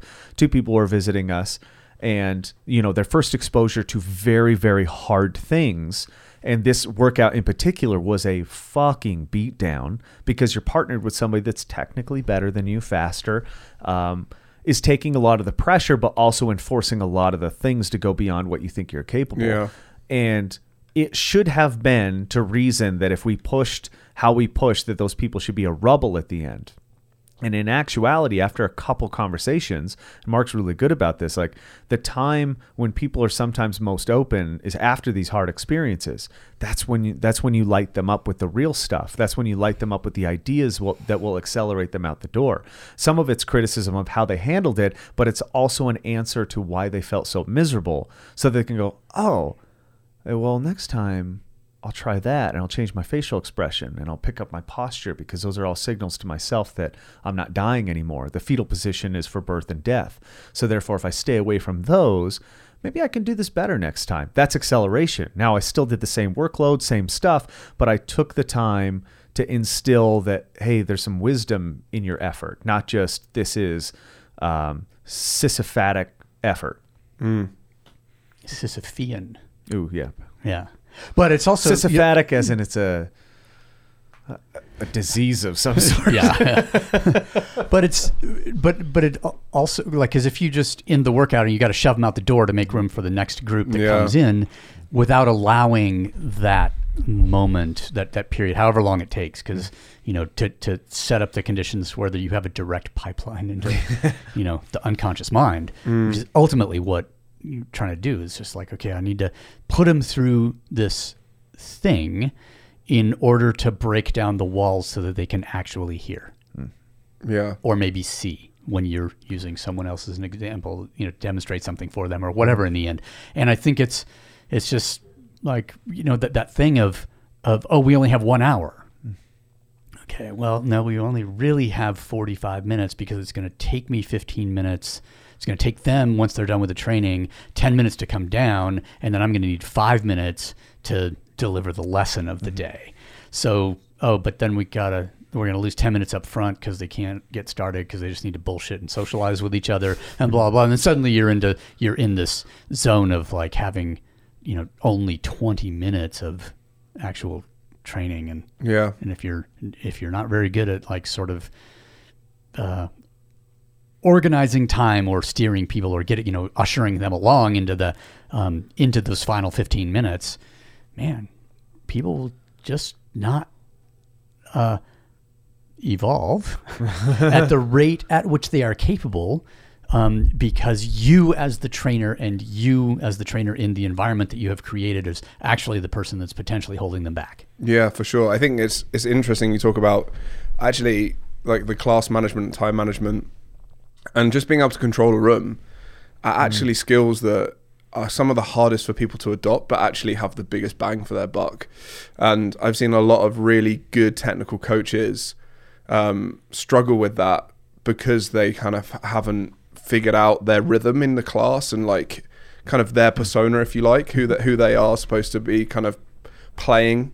And that's something that, it's probably one of my strongest skills. Is I wasn't the most, I was still not the most gifted when it comes to understanding the stimulus or understanding kind of like some of the movements and some of the ways to build and structure workouts. But one of the things because I practiced it a lot in my previous job, was controlling rooms and building lesson plans and asking questions and getting people to engage, I could control the room and the environment quite well.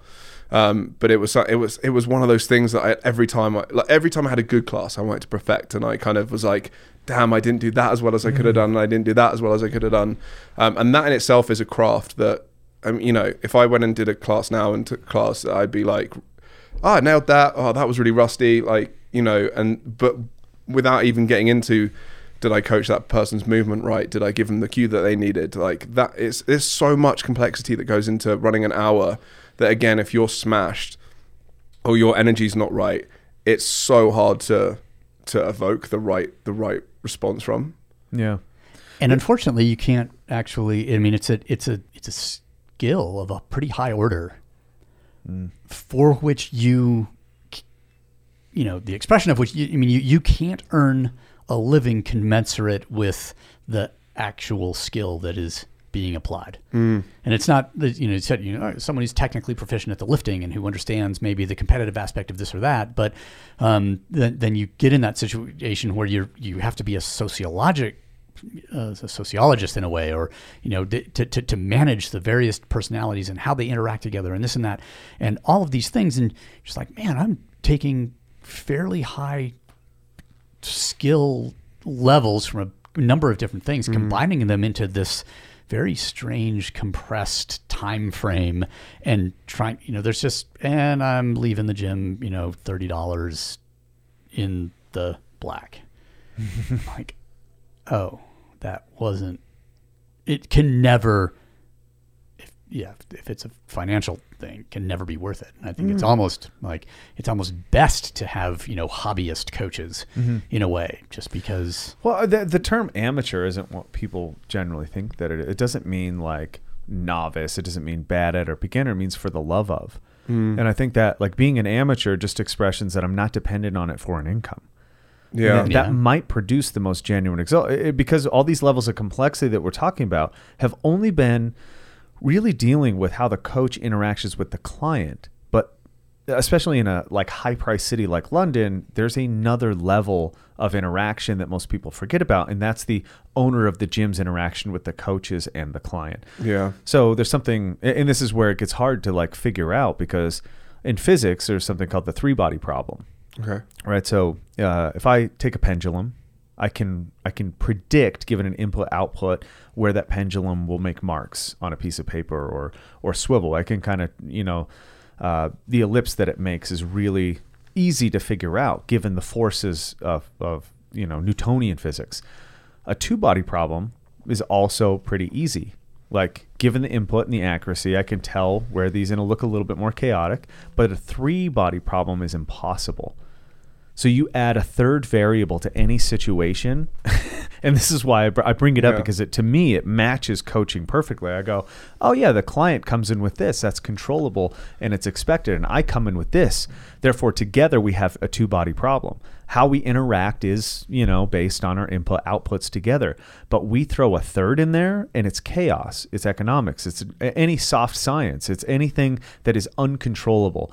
And this is one of the things, like, rarely, we're always talking about the client and the coach interaction, but rarely are we talking about how this whole thing is facilitated through the gym ownership, coach, client interaction. Yeah.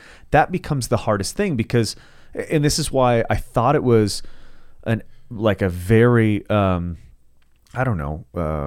this subject hits dead on this, because watching your situation, how you came in through the love of this whole process, wanting to learn, being curious, and the reason you might have gotten out of it is because there was no control for this third thing, which is you need to be able to survive and do this thing. And living in London, you can't be an amateur. Yeah, it has to be a profession. Yeah, it's really difficult to make a living. So it is and it isn't. Like, I know some really successful coaches. Sure. They're really good at coaching. They make good money. But the type of coach I wanted to be and the type of person I am, I found it very hard to make enough money to sustain the way I wanted to coach. And that's, there was some definitely things I failed at. Like, I understand that. I also went through, like, I had my mum passed like kind of halfway through my coaching career, and if I, like anyone listening that's kind of in coaching or whatever, dealing with something like a bereavement, especially someone who's very, what's the word? I'm a practical person, I'm a doer to kind of get through shit. So I just chucked myself into work, which was the completely worst thing I could do, because all I did was bury myself in other people's kind of stuff, which I basically was like a shell of who I am. Like, everyone was like, what's wrong with you? And I'm like, nothing. And I didn't tell anyone, so no one knew. And I just kind of, like, apart from some of the people that I worked with, so I just kind of plowed on. It was like a perfect storm, and it basically just highlighted to me that I wasn't getting the financial reward for doing what I really wanted to do, and now no longer was I getting the emotional reward for doing what I wanted to do. And we were talking about this earlier when we got food. It's also there's no security in it. You are kind of like living hand to mouth a little bit in terms of paychecks and all that kind of stuff. So there's like almost, again, the three variables. It's really hard to make it a sustainable thing where you can do it for the love of doing it. You end up having to chuck away some of the love of it and do it for, try and make money out of it. And I think that's where a lot of coaches get caught up into now. It's like, well, I did it for the love and that didn't get me very far, so now I need to be a bit more selfish and do it for the money. And it's really, like, I don't really know what the answer is to that. Like, I found it kind of interesting to listen to you guys talk about like working with actors and how you took away the money and then it became a bit more of an easier thing to balance. But yeah, it's something I don't really know what the answer is. And I guess kind of a question back to you two is how you think you can make it sustainable for people to do it for the love of. Is it just amateur? Well, I think off the top of my head, based off of what I've experienced working with every sort of gym payment, whatever, there is something that I guess maligns would be like the maybe that word doesn't work, but it gives you this impression that, yeah, if I'm this genuine person that wants to help people, and if I charge for that, that makes me some kind of shill for profit. Like, I'm profit first. And there is that, because you will see, and this is where it gets weird, because you'll be a good coach and you'll notice that you're better than other coaches. Like, legitimately, like, I know more and I'm better at handling humans than other people. Like, I feel like my love of this thing should be rewarding, but I'm not willing to do the marketing hype, pander to the crowd that is paying money. Like, I'm not going to make those $5.99 get slim in 6 weeks programs, or I'm not going to trick people into like, hey, right now we're doing a 6-week transformation challenge. If you jump in this group for $199, blah blah blah blah blah. There's this idea that if I do that, it'll take away from me. And there's a balance here of where I need to provide something that's valuable for somebody. And that's up to each individual, because it has to do with what you can create, I think.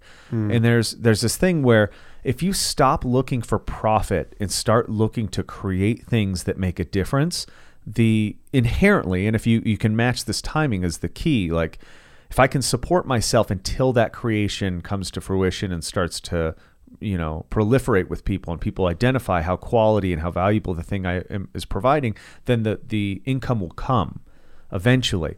But most people are too desperate to strike that balance. There's no buffer, especially in this world where more people, like the last statistic that I read in the US was that if you have $10 in your pocket and no debt, you are richer than 90% of the US. Yeah. Which is fucking baffling. This doesn't include mortgages. So this isn't even a debt income ratio where your 30-year loan is sold into it. They take house out of the equation and any asset. This just has to do with pure debt. And talking to another client, they said in Canada, the last statistic was for every dollar that you make, you owe $2.24. Now, I don't care about that, but what we're looking at is a population of people that are desperate. Right? Because they have so much liability, and that's what debt is a liability. It's informing my decision. So the first and foremost thing when I talk about like getting to be in a position where you could do good work is to not be desperate, to not owe creditors or debtors or like, and this is, I mean, in all intents and purposes, fitness is a ledger, just like an accountant ledger, right? Like, you can only afford so much before you break, and you can only be in so far over your head before that, that you drown. Yeah, that pressure, right? Like, I owe that thing and I'm paying fucking 24% interest. And why the fuck did I need that? Like, that thing looms on you and you don't need it. But we're so busy keeping, and this is a cultural remark, because there is a lot of pressure to keeping up with the Joneses, to having a certain lifestyle. Like, I have to have a new car, and even if it's not a Mercedes-Benz, well, fuck, I need the new Hyundai. And guess what? They're 30 grand too, or whatever. There's this pressure to constantly keep up, even if I'm not making, like, our lifestyle is never a reflection of our actual accounting. It's a reflection of how we want to be. And because of credit, we can do that. Now, here's the weird thing with credit that most people don't realize. A credit is what our civilization is built on. And I don't think a lot of people realize that credit is the idea that our future will be better than right now. It's a bet, right? They don't realize that the opposite is that when you are in debt, it's actually guaranteeing that your future is worse than your present, because you have to pay for that. Yeah. And that to me represents a big cultural, cosmic, universal law of balance, the ledger of debt and credit. And that, I think that works for people that fitness. Like, you come in and you got to pay the man with the hammer. And but it's also nutrition. Yeah, exactly. Like a universal rule throughout. Yeah. And when people first want to get into coaching, or I want to be this, honestly, you're teaching somebody how to take care of themselves is really the thing. Yeah. You're teaching them to watch after their body, to eat in a certain manner, not too much, in certain foods, to be very balanced. When in reality, I could learn all the exercise movements. I could know all the stuff about nutrition. But if I'm $100,000 in debt, I am leveraged and I have this looming thing of desperation over me. Something is keeping me a hold. It's almost like it's a force that makes you behave in a way that you shouldn't behave. Yeah. And so, but you don't recognize the influence of that force in the moment of the doing. Right. Exactly. Right. Like we can't understand sometimes why we do things or don't. Why I might cheat somebody out of something, or I might I might be in a position where, like, oh, I'm gonna, dip into this, or not tell somebody that I took extra. These are not people trying to be malicious. It's usually just a underlining pinning of desperation. Yeah, like I need a fight to get or ahead. flight. Yeah, exactly, and it's very sympathetic in that form. And so when people first get into this business, like, the best thing you can do is be the example. You want people to be balanced and take care of themselves. Start in your own means. Yeah. Don't be in debt. Take care of your finances. Don't live beyond your means, because in fitness, you can't survive beyond your means. Yeah. And so I think, though, like, that lesson comes through. It took me a decade to handle my debt, because I did a lot of it. Like, I put myself in a position where I was desperate and I had to make certain. So this isn't a soapbox thing where I'm like, fucking, this was a very hard thing for me to conceptualize. And I am just now able to talk about it because I have finally feel like I've gotten rid of that desperation. Like, there's now nothing looming on me. I can say things, do things, accept clients, fire clients, because I'm not doing things for any other reason than the love of. Yeah. And that's the purest form of anything that you want to do, is being free of any obligation to please somebody. And the answer goes hand in hand with that. But most people do the opposite. I want this job because I need extra money, because I have to pay this thing that I never paid for. Already a bad start. Yeah. You're never going to give people the right answer. And you're a terrible fucking example of balance. And so in that regard, because I want this to be, I would honestly say, and I'll probably keep this as a rule. I mean, if anybody was to come here and want to learn and wants to be a part of what we're doing, my first questions will be how far in debt they are, and how can we educate or help that person to get out of the situation. And until that happens, you will have no responsibility here. Yeah. Because I can't depend on people that are desperate and making decisions that are unaccountable. You can depend on them to make poor decisions. Yeah. Yeah. That's the thing you can depend on.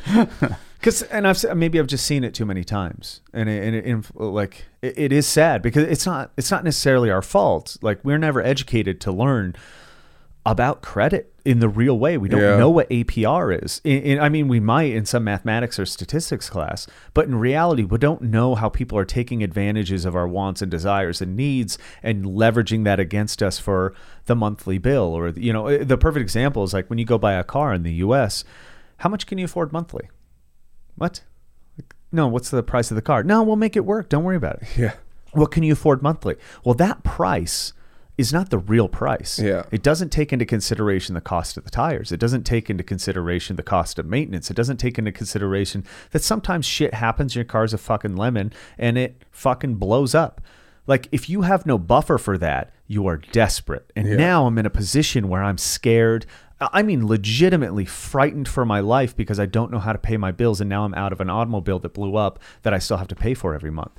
So it's not about what the sales price and paying for public transportation to get to the job that you know have to do in order to manage the debt or whatever. I mean, I think, Michael, we were talking about this in the context of endurance the other day of like one of the benefits of you know a long relationship with endurance sport, for example, or whatever, at least an attentive relationship with it is in learning to project what is going to happen in the future, and to either to keep the thing in your back pocket or to behave in a different way now in order to either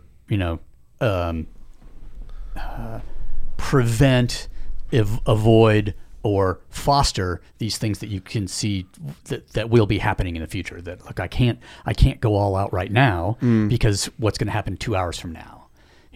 How much does the tank go down? I mean, I'd like to go into any event thinking I have a limitless fuel tank, but it's just not true. Yeah. And so there's this thing that I think the endurance aspect, or even the, like we were talking before about hockey, is like, man, you're good to go all out, go really darn hard for a minute, but now you need. But only because you are expecting, or you have adapted to this idea of like, go hard for a minute, rest for 2 minutes, go hard for a minute, rest for 2 minutes, go hard for a minute, rest for, go get in people's way for a minute, and then come rest 2 minutes while somebody else, maybe takes advantage of that, those conditions that you just set up or whatever. Yeah. But if you go hard for a minute and then you only get a minute rest, and then you go hard for a minute and you only get a minute rest, and you go hard for a minute and then you have to go hard for another minute without any rest in between. Wow, now this is all of a sudden these unforeseeable things, or the stuff that you haven't prepared for or adapted your consciousness to, that it's now I can't predict the outcome down the road because this uncontrollable stuff is happening right now. And so to come out of having trained people for a really long time and realizing like, wow, there are certain lessons that we have all learned by participating in this in a somewhat self-aware way and attentive, and we ask questions all the time and critique each other and accept criticism from each other, to understand that, wow, several of these things that we have learned through these processes are really applicable to other stuff in life. But I can't get the person who walks in the door and wants a 6 weeks transformation to understand that. Like, it's the last thing that should be talked about is some higher order or higher level benefit from full participation in these activities. But somewhere down the road, you do get to talk about it. It's just not going to be when you're trying to sell the person that $50 a month membership and do give me your credit card info. So if you lose interest, I don't. I've always loved, like, Berkey has this thing, who owns Station 515. He's been on here, and he will be helping us with our next symposium. He has this, he does not do reoccurring charges. So he loves the uncomfortable nature of asking people for money, which is awesome to me. Like, that is the total reason why I will always love that guy, is because he always finds and the expression of it is not the bad thing that people think, like, oh, we have to talk about money now, people are going to be weird. He goes, hey, gym dues are due. It's due by this date. I can take your payment right now or after the class. And what happens is that forwardness, that honesty, and people are always evaluating the worth of his place. It actually has the opposite effect of what people do. People think like, oh, they're going to hide from it or they wouldn't. No, it reasserts that there's a lot of value in his place. So the conversation is normalized, and now people are having an open conversation about what the value of this building holds and the association with the learning experience. Like, I don't know how far he's gone into the psychology of what this has done for him, but as opposed to how most people make riches, which is like, man, if I can charge them $5 a month and they don't notice, like, you know, and they don't show up, so they don't question it, and it just comes out without me touching anything. If I do this to enough people, I have a massive income. Instead, it comes back to, actually, if I go forward, hey, my training is worth this, and your ability to be here is going to cost you this. You can pay on this date, and I will ask you every 30 days. That's a different way about going about it, and it's not sneaky.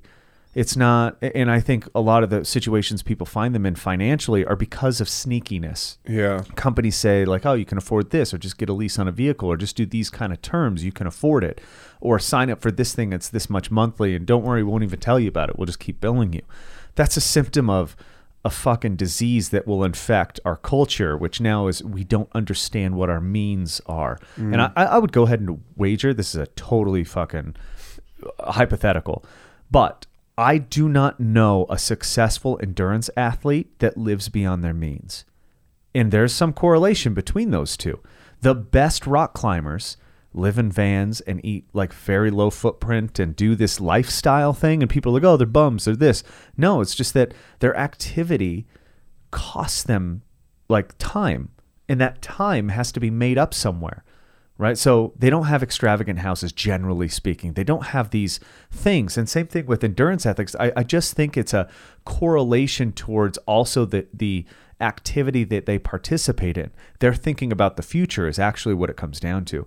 And they're projecting that, okay, I have this much now, I need this much at the end. There's no difference in doing finances about, okay, I make this much. This is what my overhead is, and this is what I can afford to still get my thing. And I don't know if that's true. It could be total bullshit. But from my anecdotal experience, is like endurance athletes seem to be very good with like figuring out finances. I don't know why, other than that correlation. Interesting correlation to resource effectively. And football players are fucking terrible, right? And they have logically way more access to more money. You even talk professional NFL players because they get these large, much like the activity is, high doses of high intensity, 13 second, 10 second, maybe 20 at the most, these plays that are so intense and so violent, and then nothing for like 5.5 minutes. And they do that for 4 hours. Well, their contracts and their monetary gain is almost identical. They get millions of dollars paid out in one thing, and they're not thinking that this career only lasts 2 years. They're thinking, I have $1 million. I'm going to buy a $2 million house because next year I'll make the other $1 million and pay it off. It's like, I don't think it works like that. Yeah. And you see so many football players in so much trouble. Same thing with like the MC Hammers of the world. Yeah, man, you had like $40 million at one time. Didn't think that would be taxed, did you? Or like you just saw the big number and then went and bought the stuff that goes with that. And all of these things, like these efforts that you get, compensated for. And so, I mean, long story around this big hypothetical that's going through my head, because I've been thinking about it a lot lately, about this specific subject, because it does make me sad that like someone like yourself that comes to it from a good paying job, like a career, notice the power that you had over yourself, wanted to share that with other people, found out that you couldn't actually afford to help other people. Yeah. Right? And it's true. I mean, I'm like, and I knew all of this before I got into it. And this is another thing that a kind of topic to raise, but I invested a lot of my money to do the thing. Like I didn't get paid for, I don't know, like actually I got paid, but I like on a balance sheet I didn't actually get paid for like the first, I don't know, 6 months or something. And the gym were really transparent about this. And I liked the idea. The reason I bought into it was the idea that I was buying into it, if you know what I mean. Like, and I respected that. I respected that. They wanted you to feel like it's valuable, and also I was getting educated. Like there was a transfer of, I wasn't just getting, paid money. I was getting paid in knowledge, like the stuff that I learned, and I got exposure to meet yourself and now sit here and, through that. So it gave me way more than money, but but it didn't allow me to live effectively. That was the trade-off, was that yes, I got loads in return for the money I invested and stuff that I'll never forget, and it's priceless if you like, but the trade-off was that I couldn't actually sustain. It's unsustainable. Yeah, I couldn't sustain that. And you know, there are people that do, so it's difficult to say, oh well, you just didn't work hard enough, you didn't grind hard enough to kind of do the thing, because there are people that do, and I'm still in contact with some of them and friends with some of them, and I respect the hell out of them for being able to do that. I just couldn't. And you know, so again, some people will be like, well, you know, you weren't cut out to do it. Maybe I wasn't, but yeah, I like it's something that I'm sad about in a lot of ways. Like, I would love to still be able to coach people, and my poor girlfriend unfortunately gets the brunt of that. So whenever we're in a gym space or even out of a gym space, I'm constantly coaching her, and she's like, can you just not coach me? Like, can you just stop? And I'm like, no, like, I can never switch this off, unfortunately. The can of worms has been opened and it will never go. Compulsion. Yeah, it totally is. And it's really, I have my friends, if any of them again listen to this, and I've had conversations with a few of them about this, that sometimes I lived with a friend of mine and I coached him like just all the time. Poor guy. Like, he was just like, sometimes I'd almost be a bit mean to him, because this is what you need to go and do the thing that I know that will end up getting you to where you want to be. And I found, like, you know, and then sometimes I get it completely wrong, and you have to kind of reflect and be like, why did I say that to them? That was not what they needed at that time.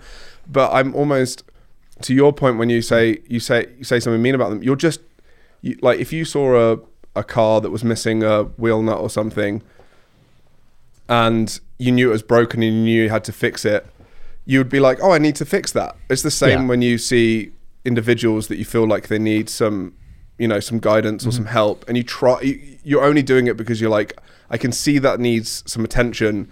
I maybe don't know how to fix it, but I know if I get the spanner in the right place and I take the wheel nut, a new wheel nut, I can probably fix it somehow. You know, and it's a kind of simplistic way of putting it, but I kind of have that, you know, whether I'm good at it or not, I kind of have that going all the time when I see situations or people or stuff. I'm like, how do I help make this better? How can I fix this?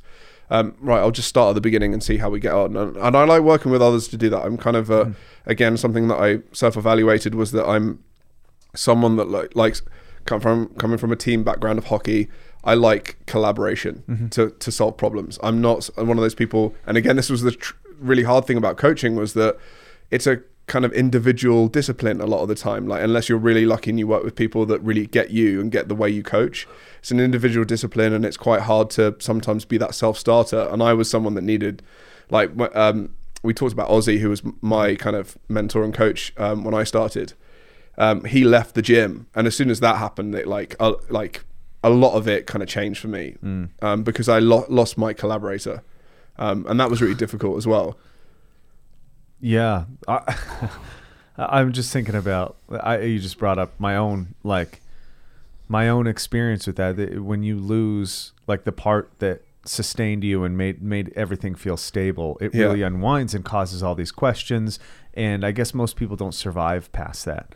Like that's a really hard part. And I think the only reason I did is because I didn't have any options. Yeah. Like, and that's some of the reasons why I was able to maintain and be in this business was not because I was so good and hustling and grinding. So I didn't have a fucking choice. Like I'm not going to go back and do hair again. Like, I'm not going to, you know, because that industry takes, honestly, quite similar aspects, building a clientele, communicating with people, all the same things. And once you ditch them, you're starting over again. Yeah. It's the reason I'll always tip my barber. Yeah. Like, I always tip them, because I'm kind of like, the craft that goes into cutting hair, there's a craft in everything you do, but they have to sit there and talk to people that they maybe don't like, and like, you know, an energy suck. Yeah, I was like, I've coached people. Coach never gets tipped if they do a great job. I'm like, I'll always tip my barber. You know, looking at my hair, you might be like, really? But yeah, no, I do. But yeah, I think I for that very reason, I think it's, you know, important to let people know that they kind of, you know, the value that they passed over, even cutting hair, like makes you feel good about yourself or whatever. Yeah, it is. And it is kind of, I mean, this, we talk about it kind of often because I think coaching will remain an unappreciated thing, because for every success you have, it will be the person who made that successful. But for every loss you have, you will be responsible for that loss. Like whether that's a, physical thing, like the person didn't win the challenge or they didn't do good in competition, your fault because you didn't prepare them. But if they do succeed, not your fault. Like not because of you. Right. You're a guide. You might have helped and given some sage advice at times.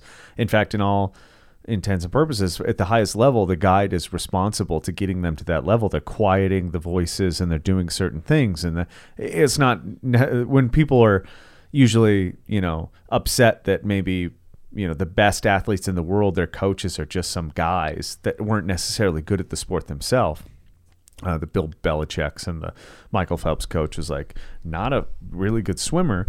They have something else that they're doing that's making that successful, but ultimately the athlete is the one who does it. And now if they fail, everybody, like the coach gets fired. Yeah. Like, Bill Belichick's, maybe not now, but he would be gone in an instant if they failed on producing what results he can actually guarantee, like any situation like that. So it's an unappreciative occupation to start with.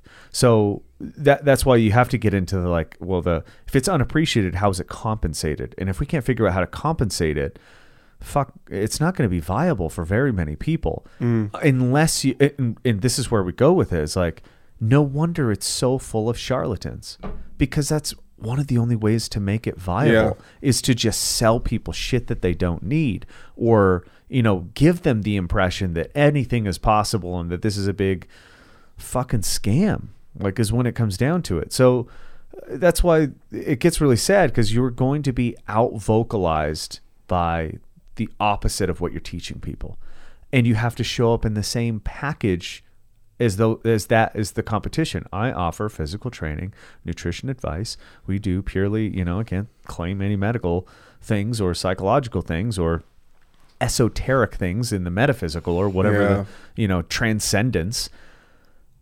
But I have to somehow take that premise, pretend we're the same thing, and then do my craft and somehow compensate it for it. And then you add without making false promises. Yeah. Yeah. But what worries me about that a little bit is that you see a lot of, and hopefully the gym space is big enough that this won't happen. But my worry is that some of the gyms that genuinely give people purpose, drive, give them tools to survive or look after themselves, don't end up getting pushed out by the ones, just giving the beat downs where you get the endorphins and you're like, man, that was amazing. Because I worked at a place that, other people were like, oh no, I want to do the big, I ran an assault bike class, which was basically a 20-minute, just get after it, grindy session. It was quite popular for about a bit of time because people just wanted to be a sweaty mess on the floor, but that's not sustainable. It's not, everyone goes through this fitness journey, but you get to the point where you're like, oh, I kind of get it. I'm starting to get it now. Hopefully, the graduation path out of that particular class. Like, where do you get once that becomes unsustainable for the certain number of participants, what's the next step? And I think people don't. Assault Bike Anonymous. Yeah. But I feel like I need to set up a group now, at least online or something. That would be hilarious. All right.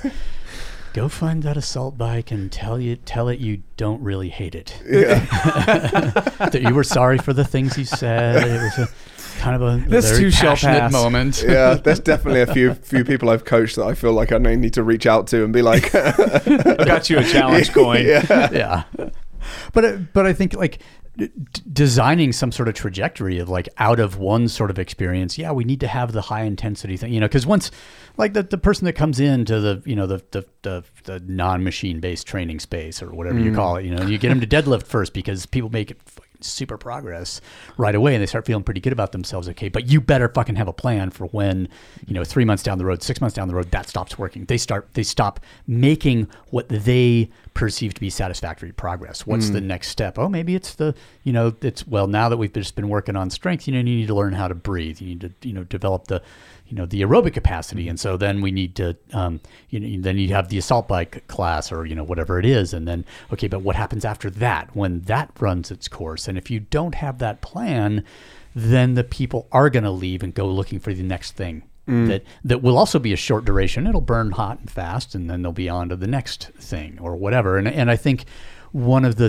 things, if we were talking about sort of the business model of it, and I would, if I was a gym owner and all I had was the gym and then I don't know, I don't believe I could make that be a viable business, because the only way that I could figure out how to do it, okay, if I need to give, the amount of time and energy that I'm going to put into the people I am training, they can't afford to pay for that. So I have to figure out how to pay myself in some other way. And so not only with what we have going on, here, is that, look, it's subsidized by the production of other stuff. And, at my old organization, it was the same thing. The gym was paid for. It was underwritten by other stuff, whether that was, and initially it was, okay, it's the stuff that's behind the paywall. It's this other, but it is, we're selling the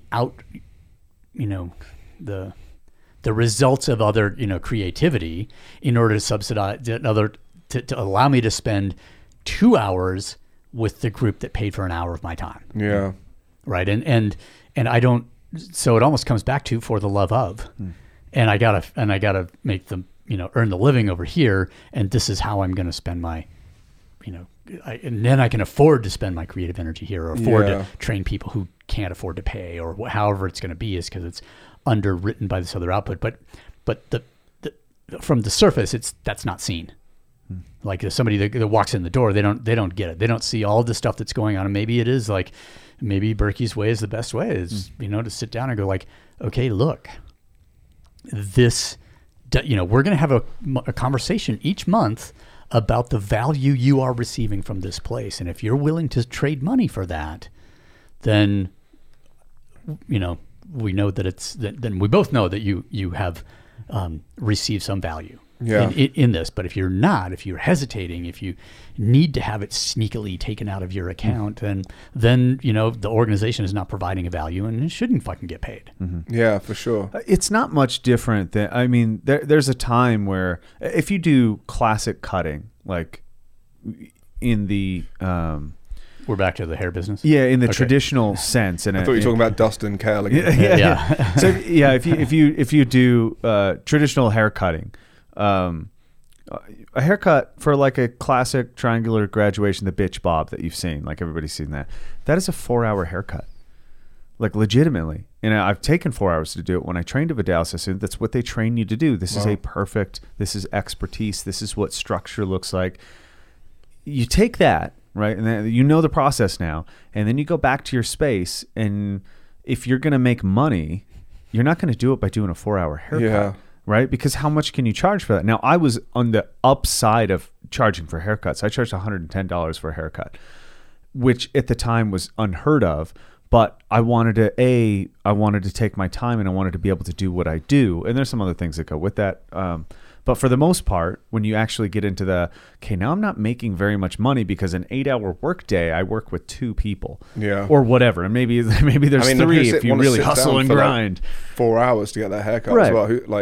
Especially in today's society where instant gratification, you're like, I want to be in and out in an hour. The difference is the difference between a 45-minute haircut that's exactly the same cut, just not as precise. Maybe 1% of the population would notice. Other than that, it's just you. Like, it's just your own ego. You you know you didn't do the good job, or you didn't know it wasn't perfect. And so there's this balance between perfection and you know the highest level of your craft, and there's also, well, this person will not be at any loss if I just give them an hour and a half. Yeah. Okay, so I've already chopped myself off, but is that integrity? So these are just self-generated questions that I've always had over business versus craft. And then it becomes like, if you look at the most successful hairdressers, man, they're doing haircuts in 20 minutes, even the best, and they're back ending them. So we do something called double booking. So I have, a client sit down, my assistant washes, shampoos, and brings it back. I cut them. And then while my assistant dries and styles, I go to the next one that was shampooed while they were sitting there, and I cut, and I do this little ring thing. Like production line. Yeah, now I'm a fucking conveyor belt. And if we throw color in there, now I'm jumping back and forth. And what I've always tried to maintain is to not ever get into that trap with training, to not ever be like one thing to the other.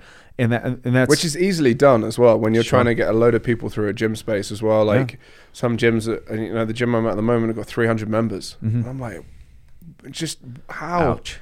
Like it's like, I mean, they do a great job. What they do really well. And it's a cool gym. But I'm like 300 members. Like, how do you cater to everyone's needs? And you don't. Eventually there's a tipping point, right? So for everything, when quality starts to wane, people will notice, and there'll be what we call the conveyor or the reciprocal of that, right? The churn rate is at which, how many people can I handle till the quality goes down, is generally what businesses fucking act like. And that's bullshit, because they're not they're not creating things that are of value.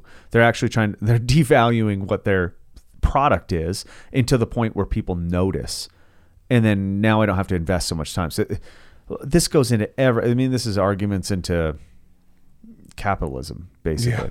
But there has to be a point where hopefully what you offer is valuable to the person, and anything above it they actually don't notice is kind of where I'm going with that. And then if you can maintain that, then you can build upon that. And that's totally up to each individual person. But when I had to play the whole game when we were looking at buying that CrossFit gym, and I took all the classes, did all of the things for every day, and I lasted about 2 weeks before I just couldn't keep my eyes open. But what I noticed about it was that in that environment, what had been structured there, the kind of clientele that they had, nobody actually appreciated the fine details. They didn't actually want, especially the 6 a.m.ers. Those motherfuckers, they're going to be there anyway. They're tapping themselves on the back because they're up at 5 a.m. They've already got their benefit, which is pretending that they're doing the hard work. The hard work is actually making progressions, which they'll never do because they're too fucking tired to do it. But for the most part, I was just kind of in awe that like people actually don't want to get better for the most part. Presence does not guarantee progress? Weird. They were there for sure. And if I gave them a learning curve kind of deal, like, hey, today is skill work, fucking furious. Yeah. Like the amount of complaints that I got when we have like a skill day. Hey, no, guys, calm down. We're just going to develop because you guys are shit. You guys can't even do a handstand. You can't even do half of the moves in CrossFit that are required. You have no business going hard yet. There was nothing but backlash from that. And then it was like, oh, okay. So, and I was again one of those people. I've like literally like everything I've like ticked off the list. Sure. I'm like, yep, I've done that. I was this 6 a.m. I did half 5 for a bit as well, and was just like smash myself against the wall and all that good stuff. And it's really fun. Like I was actually end up being thankful for being that person in the gym, because it made me recognize it and understand it more, and kind of I know I did that because I'm addicted to this thing, and this is how I flex that, and most teaching moments are just like any good teacher, are just a representation of pitfalls that you've fallen in yourself. Yeah. And not a soapbox in which to preach, but something to share with somebody based on experience. Like, and from a humble place, like, hey, just so you know, I see where you're at, and I can appreciate it's an empathetic call, right? Like, I know how you feel about waking up and doing this and not making progress, and I want to tell you, like, there's a different way. And there's where coaching begins, is from empathy and experience, not from expertise and ego. Which is hard. It's a really hard tone to get right. Like, again, it's hard to develop that tone and that language to not come across as like wow, but I was being humble. And it's like, you were not being humble. That is not humble. Yeah. It starts with H and U, but the third letter is not M.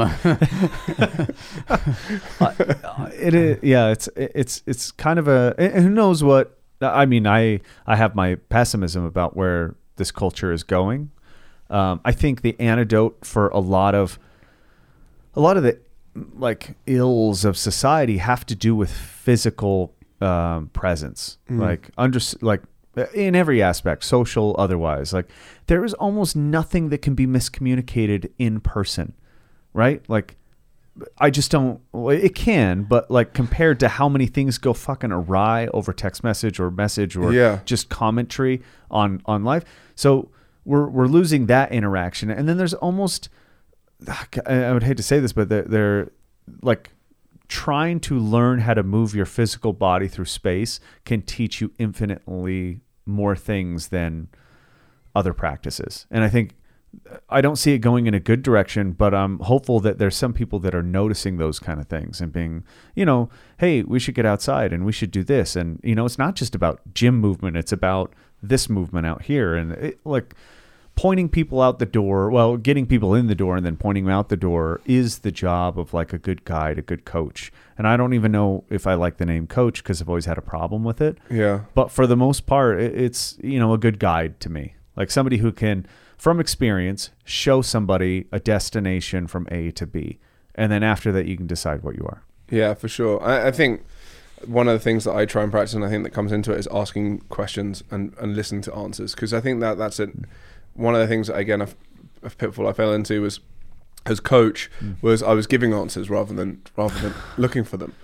And actually, you should only be looking. The conclusion I came to was actually all I should be looking for is answers. Like, how do you feel about that? How did that make you feel? What did you get from that? And then the other thing, just to kind of add on to that, was I think it's really hard to get outside your comfort zone, especially in this day and age. I think you guys have talked about this again, like not wanting to feel failure, or like, fear kind of, like this morning, for instance, we went to jiu-jitsu, which was awesome. I'd never done jiu-jitsu before. And I was like, yeah, I'd love to do it. And then you kind of went, yeah, cool, we're going. And I was like, my brain did that thing of like, oh shit, danger. Like, I'm going to go, so this is going to be weird. I'm not going to know how to do anything. I don't know anyone. It's like a whole new experience. And I was like, but that's the whole point. And I kind of was like, no, of course I'm going to go. Yeah, it's going to be great fun. And it was wicked. But so many people, and again, this is coming from a place where I have been present with that thought that I would like, I know what I'm doing, and I still did it anyway. And I think that that's difficult for a lot of people to get to, is kind of like being present in the moment and the mind to be like, oh, actually, I should do the thing that scares me because that's what's going to yield the result. And then, try and ask some questions and get some answers. And I think one thing to sort of circle back on the, visiting other gyms kind of thing, is not only seeing how they do stuff, but I always found it really beneficial to listen to the questions that were being asked by the clients of the trainer, or of each, or to each other when the trainer wasn't there, because I was too embarrassed to ask the guy, so I'm going to ask the person next to me who I'm not embarrassed to, show my ignorance once the guy whose respect I'm trying to earn is, out of earshot or whatever. I mean, but it's listening to those questions and what is it that people seek? What are the problems that they're trying to solve? And it's something that, because we field some questions by email, obviously, or direct message or indirect message via the social media and that sort of thing. Just like, wow, we have really done a if these are the questions that, if this is someone who's been in, our orbit, let's say, of Michael and I, and the stuff that we've been talking about for a number of years, and if somebody's been in that orbit and they're still asking this question, then we need to communicate better. And however, we were mentioning earlier, it's pretty amazing that if we are in the business of communication, that we're remarkably fucking bad at it. Most times. It's really not an easy sort of thing. No, for sure. I mean, that's the great thing about podcasts. You talked a little bit about how we communicate, and it's not through text. It's like, like going back to way back to when I was coaching kind of tech, code training, however we want to, guys, we paint it in. But you know, you have kinesthetic, audible, and visual kind of written learning, and we learn through expression, facial expressions, and then through the word, like the tone, and then finally through the words. Like the words are the last bit that people pay attention to. So why are we all trying to learn through text is beyond me. Like I was terrible at school because of that. Like I'm a kinesthetic learner. I learned through doing. I found this out 10 years after I needed it, which was great, thanks school. But like great job. Like I learned that through like my career and going through that practice. But it's like, and that's a great thing about going and doing something physical, is that you end up being forced to learn through the way you're supposed to learn and communicate, and the way you're supposed to communicate. And I think we were having a conversation, you were talking about like when you get into that real empty space of like, I've got no energy, and you have to communicate with another human being, you don't talk to them. No. Like it becomes a much more energy kind of like, you look into someone's eyes and you know where they're at. Like, and there was that test, I was watching a Darren Brown thing, that test where you just get two people to look at each other for 4 minutes, and you kind of like, they generally break down in some way, or they connect in some way, and they don't have to say a single thing. And it's, you know, that's the little I know about human beings. Like us as a species, it's all about that physical interaction in some way. Yeah, I think the farther you can get away from metaphor or abstraction, the more direct the lesson is. Like just purely, like the lesson for me was learning about, and this is a philosophical lesson about a word is not the thing, it's a representation of the word. So you're one level abstraction. So if you use words as a metaphor, you're 2 levels of abstraction. So whenever you process that, we're going levels deep, and the people have to, in order to really learn the lesson, come back out. But a physical lesson, there is no level of abstraction. The thing is the thing. So if I say, you know, that's a dog, and I point to the word dog, it's not the dog itself, it's representing the thing. Now in your brain, you have to make that correlation. But if you feel something, as in like jujitsu, and that there was a lot of today, was like explaining, you know, what you're trying to do first. And then it wasn't about, you know, instruction because you're listening to words. It's about, here, put your hand here, feel this, and I'll move my hip. See how you're guarding that? That now you're actually experiencing the thing, and then it's backed up with abstraction and lessons and parable and metaphor. And I think maybe that's just a really good way to learn, is to get rid of allegory, to get rid of metaphor, and really touch the thing. It's useful as reinforcement, maybe, but it's not the lesson. Right. It's not the thing itself. Yeah.